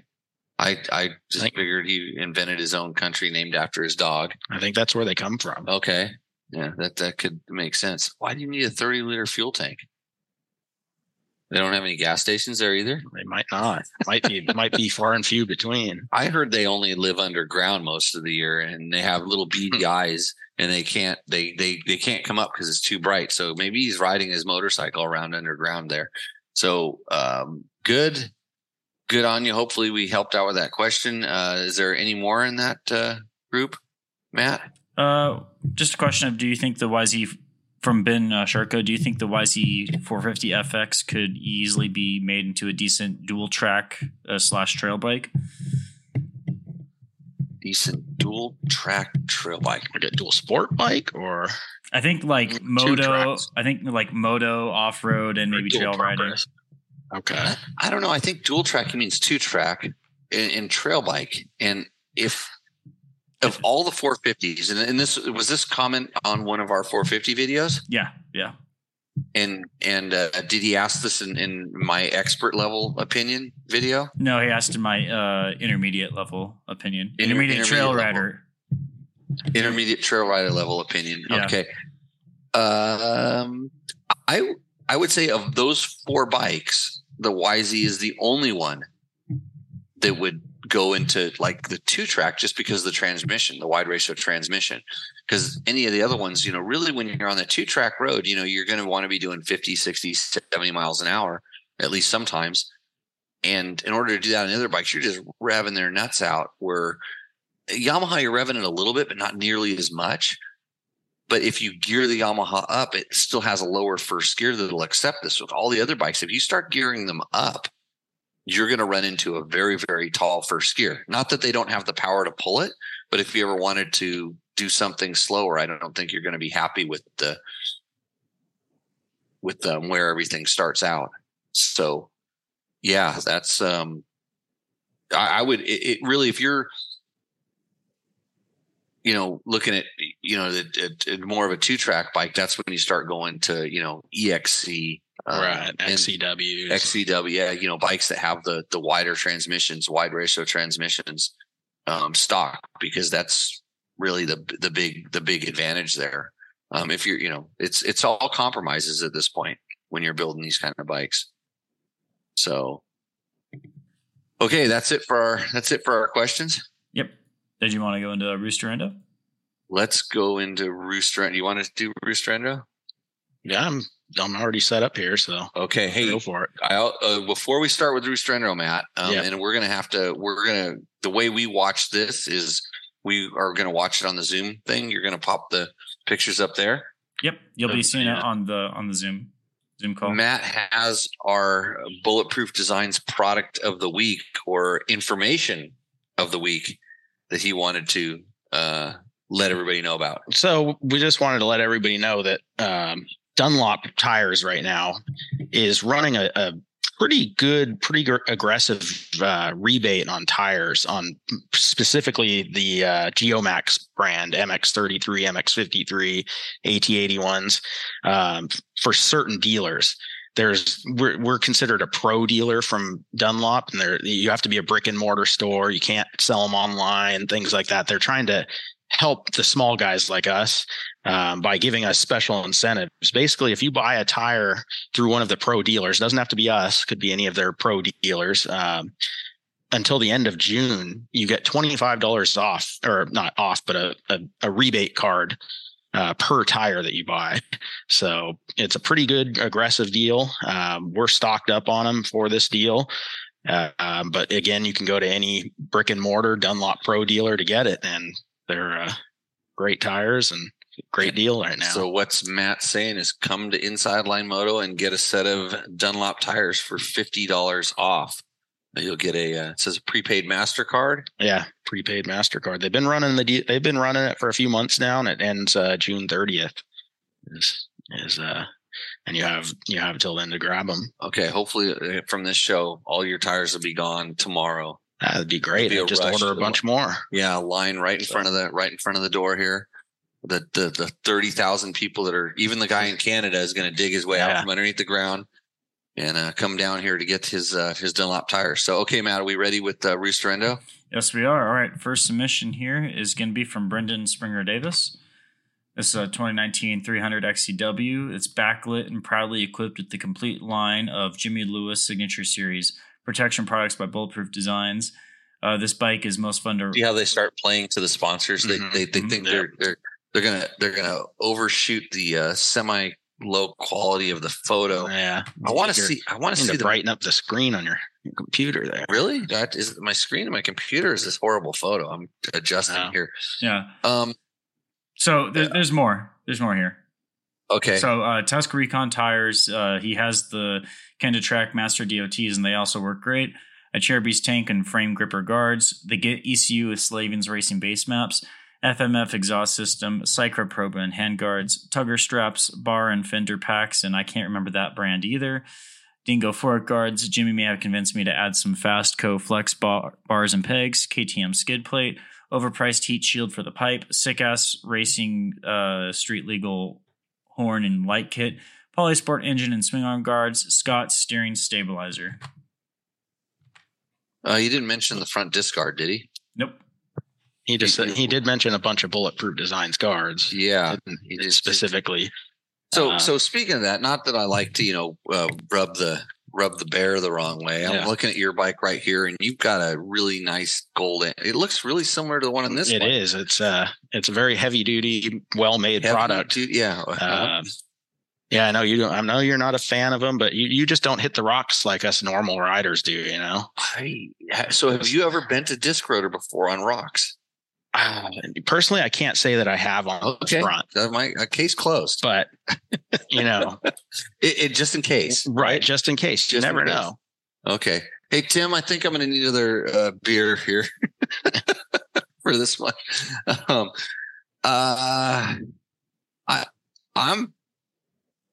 What did he say about that seat cover? I can't. It's funny because I think it looks like it's got like it looks like it has a hump on it, but I think that's actually the mountain in the background that's growing out of his seat. Yeah, it looks like he put it looks like he put a sideways hump in it or something. Right. Looks a little bit awkward. It's fender bag on the front is definitely taken away from his headlight. Hope he's not riding it dark at all. Yeah, I got on a guy about this last week, and then they weren't happy with my thing. It's a lot of weight up in the front. The bike, yeah, it's hard to see, and it's not my computer screen. I know it's not that good of a computer. I'm going, boy, I kind of like that it's ridden. And, right. At least it's in a good backdrop and everything. Yeah, it's used. So, it's out there. I mean, I got to give him a roost, especially for that front disc guard. Yeah, the fact that he was willing to show his disc guard in public, like to me, I mean that takes some balls. So yeah, I'm gonna go roost with this one as well, Matt. What do you think, Matt? This is Matt, the other Matt Mattoon. Matt and Vegas, the intermediate. Okay. Yeah. Is he digital to you too? Yeah. I wonder if that's just us. It's going to be a. That's better. Yeah. I think this one's kind of like a soft roost for me, just because of where he's riding it. He's using it. He followed the instructions, right? Yeah, he followed them to a T. So this one's a soft roost for me. Okay. So it's a triple roost. Doesn't mean much. We give away $100 gift certificate from Taco Moto. That's tacomoto.co. They have all kinds of stuff. So he could get a graphics kit for that bike, even though it wouldn't make it look any better in that photo. Next. All right, up next is going to be from Michael Cox. Oh boy, is it backlit night tonight? Yeah. Hey, yeah, built as a single bike for Forest Roads 2-track and single track in the Pacific Northwest. What kind of bike are we looking at? Ooh, doesn't really mention it here. Right. Okay. That's 20. It says in the subject line, 2020 KTM 500 EXEF. Right. Slavens Racing, Racing Springs for full figured male. Takamoto tuned Power Commander 5 with map switch. Takamoto 3,000 hour pump. Takamoto 225-hour filter, desmogged, reeds removed, recluse, clutch dampeners, Takamoto multi-purpose switch, moto-minded bomber, start slop, Dango designs, engine mounts, trail jammer, case guards, Promoto build exhaust end cap, ultra quiet, fastway pegs, bolt aluminum fuel 90, CPC fuel quick disconnect, Gulen fuel filter, Seat Concepts Comfort Seat, a Chair Breeze 3.9 tank with breather, ODI Rogue grips, Enduro Engineering Extreme skid plate, Enduro Engineering radiator guards, Enduro Engineering case saver, KTM power parts rear disc guard, bulletproof chain guide protector, Dirt Tricks countershaft washer, Dirt Tricks rear sprocket. So it's a 1348. He should have been running the DDC. Cycra Pro Bend guards and bar taps. 30 millimeter bar risers, giant loop trail rack, Ramex mount, foam mount, Garmin Montana 650, double take mirror, DIY grab strap front and rear, Moto's mountain hybrid rear, Golden Tire 216 XX fatty front, DIY license plate mount, Osnium micro LED rear signals, and Baja Designs XL Pro Moto minded mount, which is not in the picture. Do you ever get the impression that you can't claim something when it's not in the picture? Well, we don't cut them any slack here, but that list almost sounds as if the bike's for sale. Right. That list took a while to type out. Yeah. Does he list the price, Matt? Does not list the price. Doesn't list the price. Okay, just checking. And he's angled the tire in a very precarious way, as almost like when I see the tire straight at the camera like that, it's trying to hide a disc protector. Yeah, I don't see one on there. But I'm smart. I go to the shadow. I go down to the shadow, and I don't see it either. So, horrible photo. You're going to get dinged for the photo. The list was too long.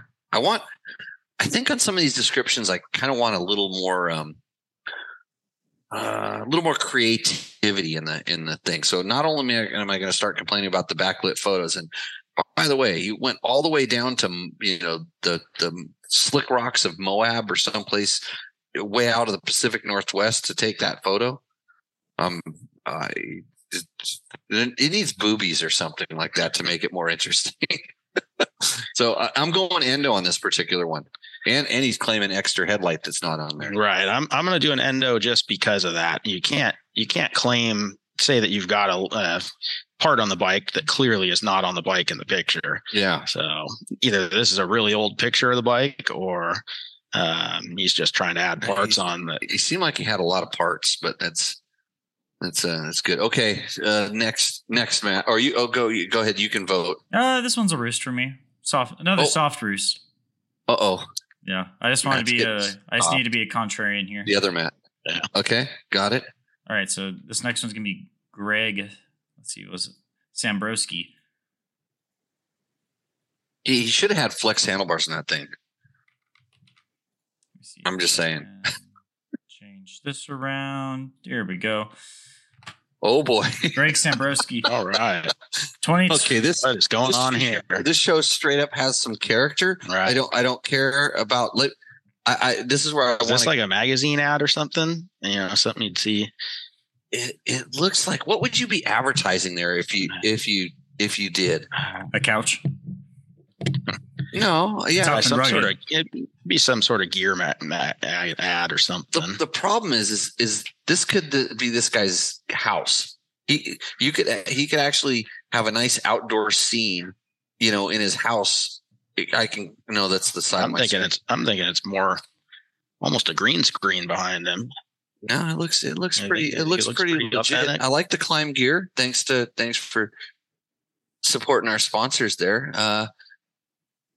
Okay, go ahead. Hit us with the bike. It's a what year KTM 500 is it? It's like a 2012 KTM 500 EXC. How do we guess this? Blias Racing ECU flash, STS suspension springs plus valving, SKF wheel bearing front and rear kit, 90-degree fuel vent, taco fork wrap blinkers, Molecule Motorsports skid plate, a Cherubies 5.3 gallon fuel tank, Trailtech Voyager, Wiseco piston plus rings at 500 hours. So do you think that when he wheelied up into there, the header was hot and it burned a hole in the back of his nice couch? Wonder how many tries it took. I could do that in one try. Well, he looks pretty relaxed. Looks pretty pro. I don't know if he says he's got. It sounds like he actually rides it quite a bit. He's got over 500 hours on it. Yeah. I got to give him a little bit of a roost just for that. I kind of would want to ride there too. It looks like you could get pretty cattywampus looks out like there in the forest. You'd want a 250 2-stroke or something, 300 in that. Yeah, 300 would be nice, but he's also got the big ass tank too. Right. So he's taking the wrong bike for the right purpose. Roost. I just like the photo. I think they took some. It's not the same as it's not the everyday submission. The standard backlit photo with right. Out the stuff. Yeah. Bike's ridden hard, put away wet. Looks like it. That's a nice couch though. It doesn't look really that bad to be out in the forest like this. So, okay. What are you thinking, Matt? Yeah, I think this is a roost. I really like this photo. Really fun. Although it looks like he has snowboarder goggles on. But is there something wrong with this? Could be. Okay. Yeah. I used to have Pro Grip goggles with that rounded. They were really good goggles. They had a curved arced lens to them. Really good in the dunes. All right, up next is going to be from Mike Pearson. 2016 500 EXC G2 handguards FMF Taco ASSI relay kit. Taco provided TT mount goods waiting on the Trailtech Voyager Pro. Tie detail, various protection from Polysport, G80 tuner, TBT suspension, stealth drive goods, a Cherokee 0.1 gallon tank, E-line fork guards. E-line fork guards. Oh, I see. Upper on the on the top, not the lowers, but the and this picture's out of focus. Sliders. Yeah, it's out of focus. Yeah. That's not just your setup there on the. On the screen. It's kind of zoomed in a lot. If I. Oh yeah, it's probably out of focus. It's out of focus. Like looking at the flag, the font on the flag's out of focus. Okay. Say it would have been nice to take the bike out in the scenery and get a nice picture of it out there. He's got to clean up the workbench there a little bit. Good thing he's stocked up with water in the case of emergencies. Back to the bike. Kind of standard issue to me. Yeah, it's nothing super special. He didn't even mention that it's a 6 days either. Oh, yeah. Extra special 6 days edition. What year? Where's that from? That is, I can't remember what year. What? Italy? Holland? Czech? No, I don't remember. Czech Republic? I can't remember what. 2016? What? 2016. Oh, jogging my memory. I can't remember. Not Australia. No. Yeah. The bike didn't make it out of the garage. I'm just gonna have to say an endo for the background and just kind of not. I like the American flag. I do like that. Like the Navy flag. Good. Probably served or as a kid serving. That's good. Yeah, but didn't go. I mean, and then we're gonna find out that we're picking on him because there's 6 feet of snow outside, and if you open up the garage door, it collapsed in, so he couldn't take the bike out. That kind of thing. But yeah, I'm kind of there with you. I mean, it's a nice bike. I'd like to go ride it and everything, but American pride there. Look, he's even got it on the fridge. He's got the American flag on the fridge. I'm liking the America. I'm into it. I'm going Roost solely for that. And the bike does have red, white, and blue in it. Yeah, but it's not American red, white, and blue. No, but it's Slovakia. Slovakia. Josh in the chat said Slovakia. Okay. This one's an endo for me. Out of focus picture. Oh yeah, but American flag, bro. You can't go wrong. I mean, I'm sure all the Australians are going, why is he so patriotic? Because they all want to move up here and get cheap dirt bikes, stuff like this. So it's a standard issue bike, but he's selling it to me with the flag. So we have one more, or that's it? We got one more to go here. So let me get it up here.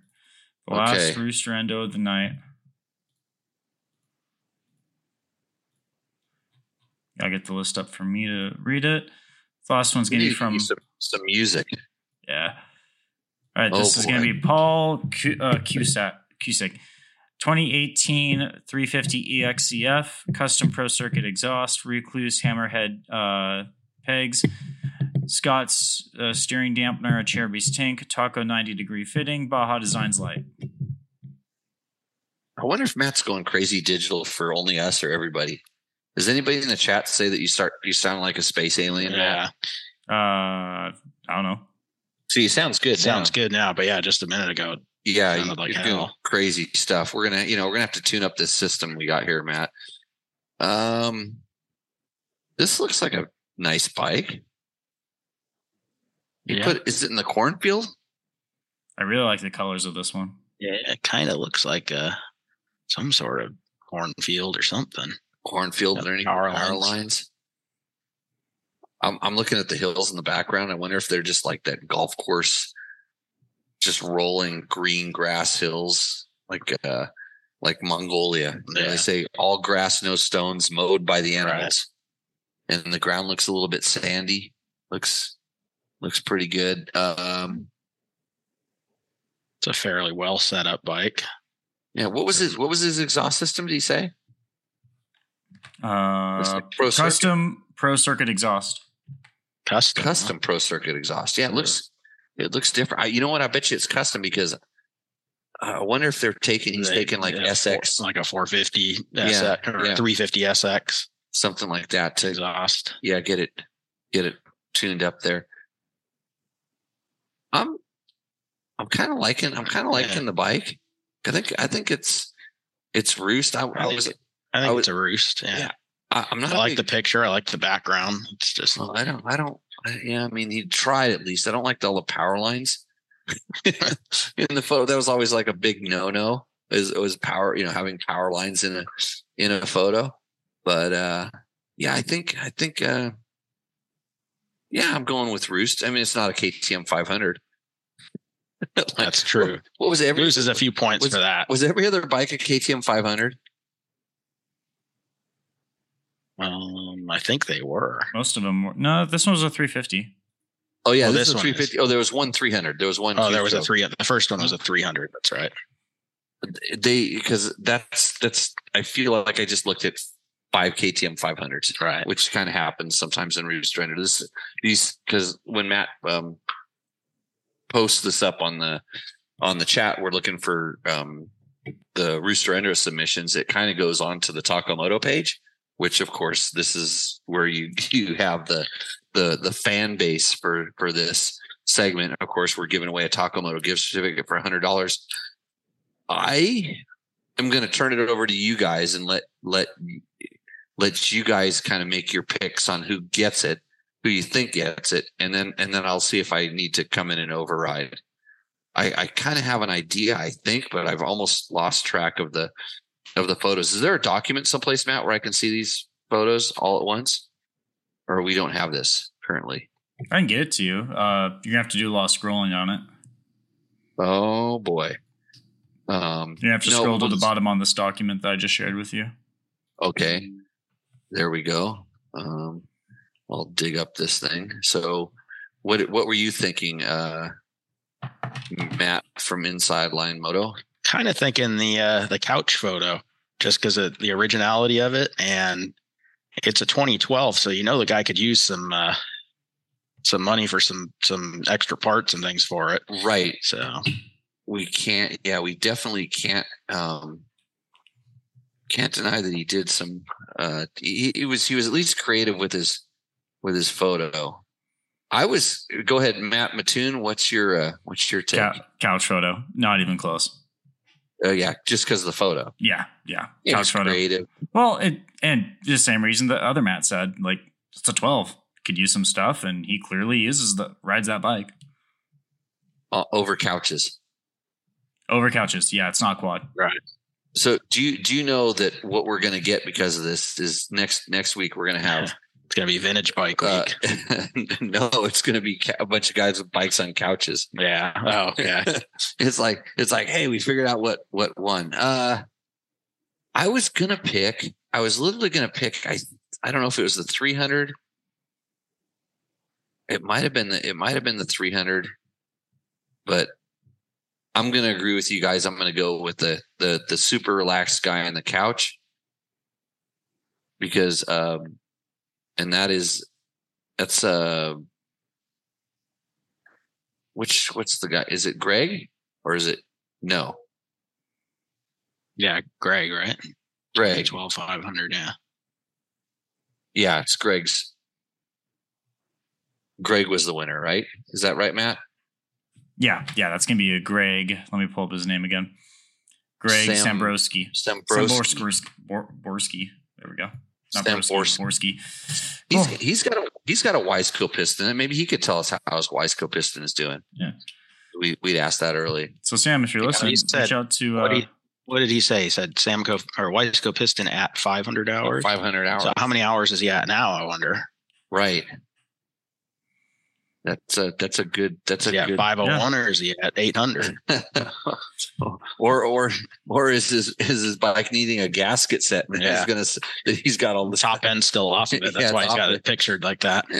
Dressed up, threw the bike on the couch. Got $100 off his next purchase over at Takamoto. But thanks again to Takamoto and everybody for joining in and supporting us in this quest to find the world's worst photo of your bike that you're trying to get $100 back out of. And it just goes to show that sometimes a photo can make a big difference in how we perceive this this contest. So, Matt, onto your bike. Okay. What do we want to know about it? So let's describe your bike quickly. Well, it has a front disc guard on it. We already got it. We're not going to. You really want to know anything else about it? We're not going to dwell on it. We talked about how the front disc guard was nicely modified. Yeah. So you can get the fork pinch bolts, which I think is a big deal, because I know on the one that I have to use an open end wrench to get in there, or box end wrench. Bulletproof has since changed their design. That's the older design. They've since changed it to mimic that. If you see the new ones up on the shelf up front, right? So, but they're still not made to fit the cone valve fork, so that took quite a bit more modifications. Yeah. So when you went out to get the tacos, we started your bike multiple times, and it starts every time. Starts right up. Well, it's in its home right now. Right. We pushed a lot of different buttons in different ways, the different kill switches. Right. Played around with the key. So gnarly canyon. Yeah. Just stop down there, shut the bike off. And shut the bike off, waiting for everybody to, kind of catch their breath and whatnot. Didn't even turn the key off, just hit the kill button. And that was it. That was the last time she wanted to start that day. Ended up me and a couple buddies pushing it for about a mile, and then hooking it up to a tow strap back to the truck. It's kind of put my tail between my legs, and So on that day, you were that guy. I was that guy that day. I fully understand. I've been that guy many times. And being the owner of the shop, with all my buddies and everything, definitely can understand the amount of, just, I wouldn't say hate, but, no, it's not hate, but not okay. Hate, So but ridicule. Okay. So bike stops working, and it's like, okay. And like when you asked me when I walked in, like, hey, what would you think? And I said relays. And you said that was the first thing you went to check. Done it. That was one of the very first things. Yeah. So switch the relays around. Right. Because there's a few relays in there that are not so critical, and there's one or two that are critical.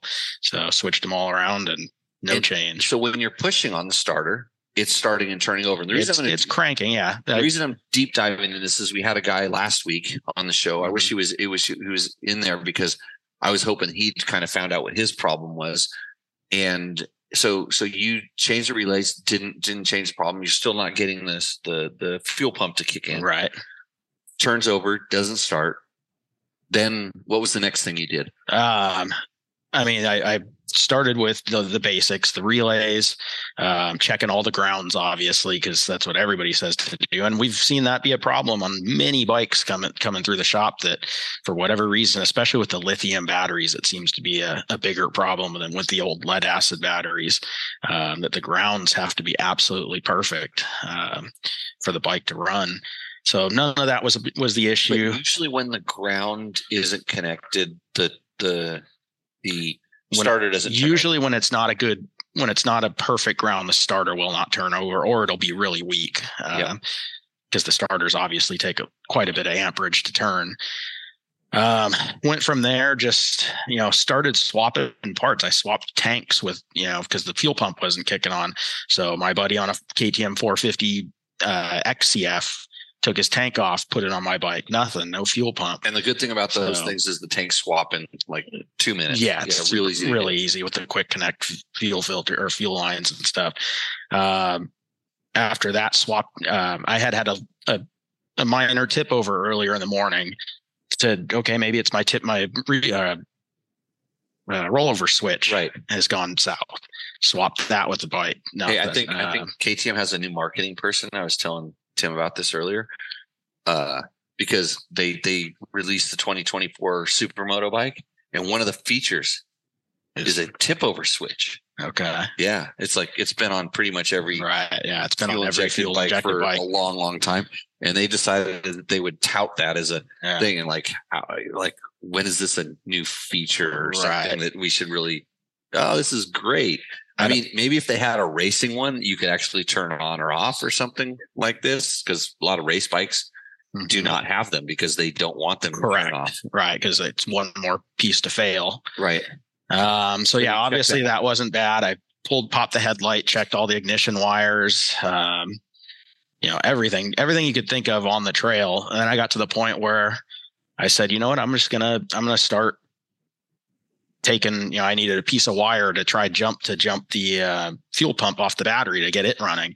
So I cut out one of my taillight wires just to use as a piece of wire, right? To figure out, and got the fuel pump kicked on. It was running, still nothing, no crank.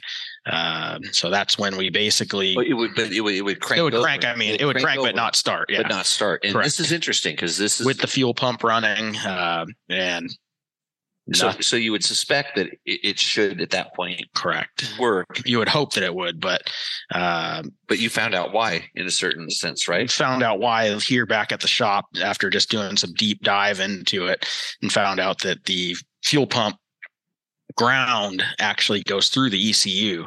So when you power it directly to the battery, the fuel pump, it no longer grounds through the ECU correctly, and therefore the ECU doesn't sense that the fuel pump's on, so it's allow the bike to spark. Yeah. So, and this is where like you have a good mechanic that knows, okay, here's a couple different things to try. And I've heard of people trying to jump the fuel pump. Just a lot of times they just well, it's common to do it. Like I know Taco Moto sells a fuel pump, the jump kit to transfer fuel.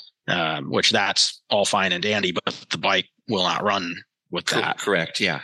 So now we know this. Right. So that's not going to solve the problem. So we were starting to talk about something else, and this is what I had suspected potentially on the guy's bike last week was that one of the very small, delicate little wires on the wiring harness, which is, you want a super light bike, you're going to get super light wires. And you guys have experienced this before, where the outer sheathing on the wire looks fine, but somehow the inside's been pinched. We've done broken. It. We've had bikes come through here, especially right there at the steering head where the wire harness constantly is in a state of motion every time you turn the bars back and forth. And we've had guys with similar problems. Bike quit running, can't get it running, brings it to us. And we found multiple. I mean, we've had a guy's bike where I've had to replace or repair 6-7 wires in that bundle, right? That you can't tell they're broken when you cut the sheathing away. But we take a heat gun and just put a little bit of heat to the wire, and as you tug it, it just pulls right apart because the copper strands have broken inside, but the actual insulation of the wire is still holding it together. And on this, I would like to say that last week I think I misspoke because I thought that the we'll call it the fuel injection side, ignition side of that wiring harness was the inexpensive one. No, but it's the real expensive one. It's the lighting. It's the lighting side. The lighting side, which controls basically your lights, your turn signals, your headlight, tail light. That's an inexpensive. And that plugs into the main harness, and that is a relatively inexpensive, about $100 or something.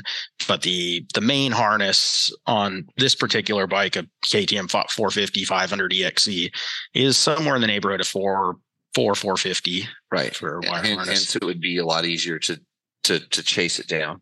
But since you're started, either if one of those wires is broken, they're touching back together now, right? Or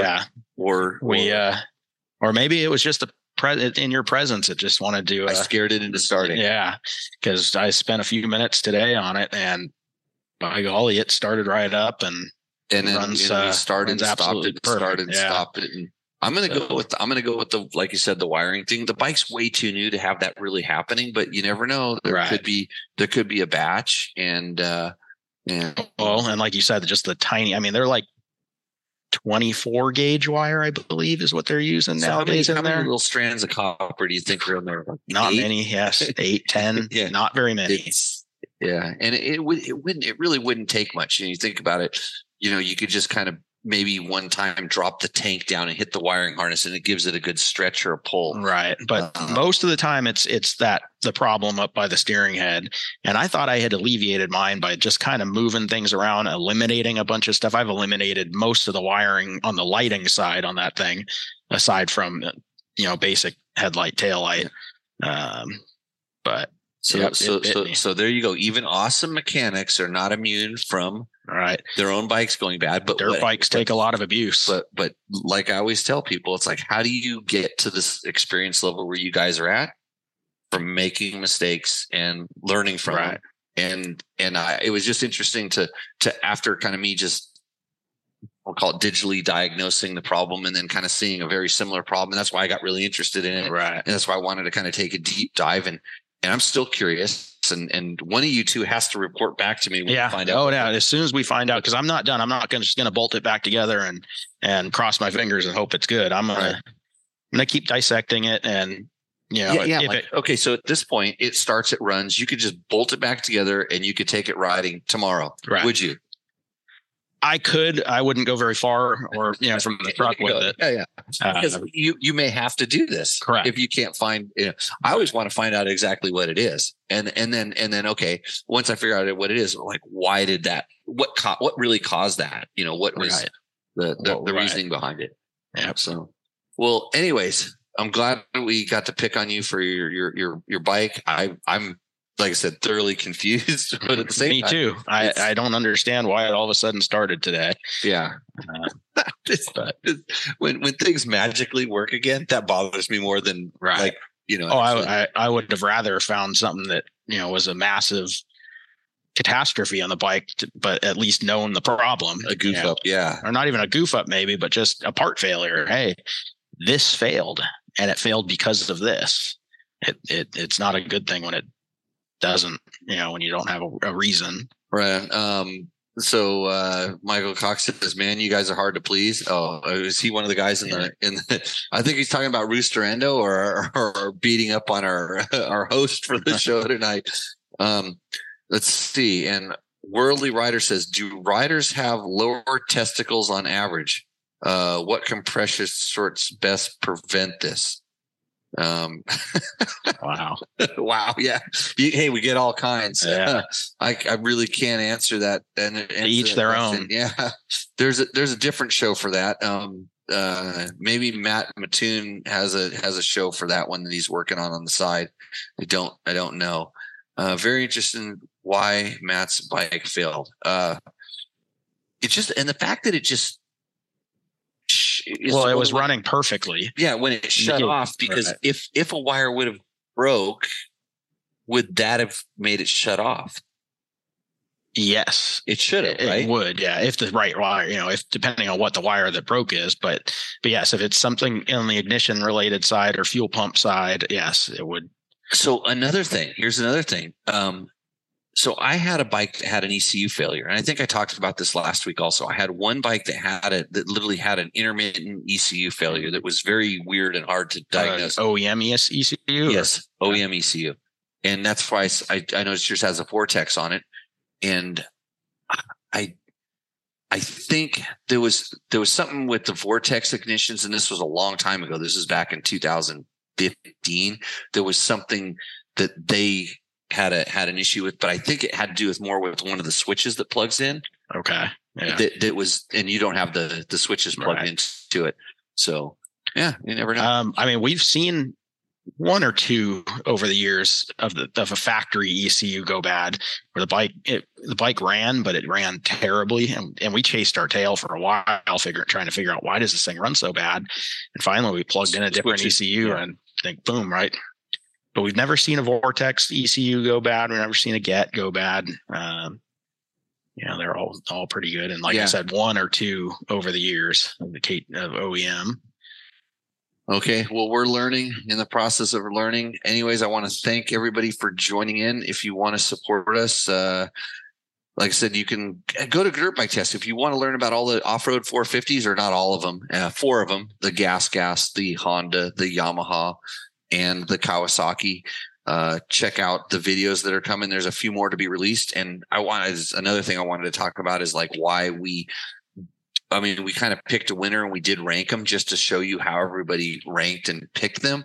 But that's why we have the videos up with individual preferences. And I just want to point out that my video has more views than anybody else's. I wonder why. I'm going to bump it on social media. I'm really good at that. I'm going to put it on my Twitter books. And so everybody will watch that one. Don't watch Matt's intermediate level video because you only want to watch professional ones, right, Matt? Hey, the top comment actually was saying that this guy was saying that I represent probably 75% of the population who's actually going to be buying these bikes. So you know what, Matt, they're absolutely right. And you're like I said, your take on motorcycles is probably a lot more relevant than a lot of what, what us pros think. Mm-hmm. But we just have what we have is a little bit more experience in breaking the bikes apart, taking and explaining stuff. So yeah. Anyways, check those things out. There's lots more stuff coming. I finally got my exhaust system for my WR450, so I'm going to be doing a little bit of tuning and getting my video done for that. I should probably put this picture on the internet of me eating Spam. It's a memory on Facebook. So anyhow, thanks to Inside Line Moto. Thanks to Tim. Thanks to Matt here for letting me inside the shop. If I was in the Orange County area and I couldn't diagnose my bike, I'd bring it here. It's there's no doubt about it. And I actually, Tim reminded me on when I was out in the desert one time with a ailing KTM. Who did I call? Yeah, you guys, because I knew that you had experience with these kind of things and you could fix it. So really awesome to kind of get back and see these guys. And with that, thanks to you, Matt, for figuring out how to push all the buttons on your side of the border over there in Nevada. Yeah, no problem. We will, and with that, for Matt, and for Tim, I'm Jimmy Lewis, and we will see you out in the trail. So cheers, everybody.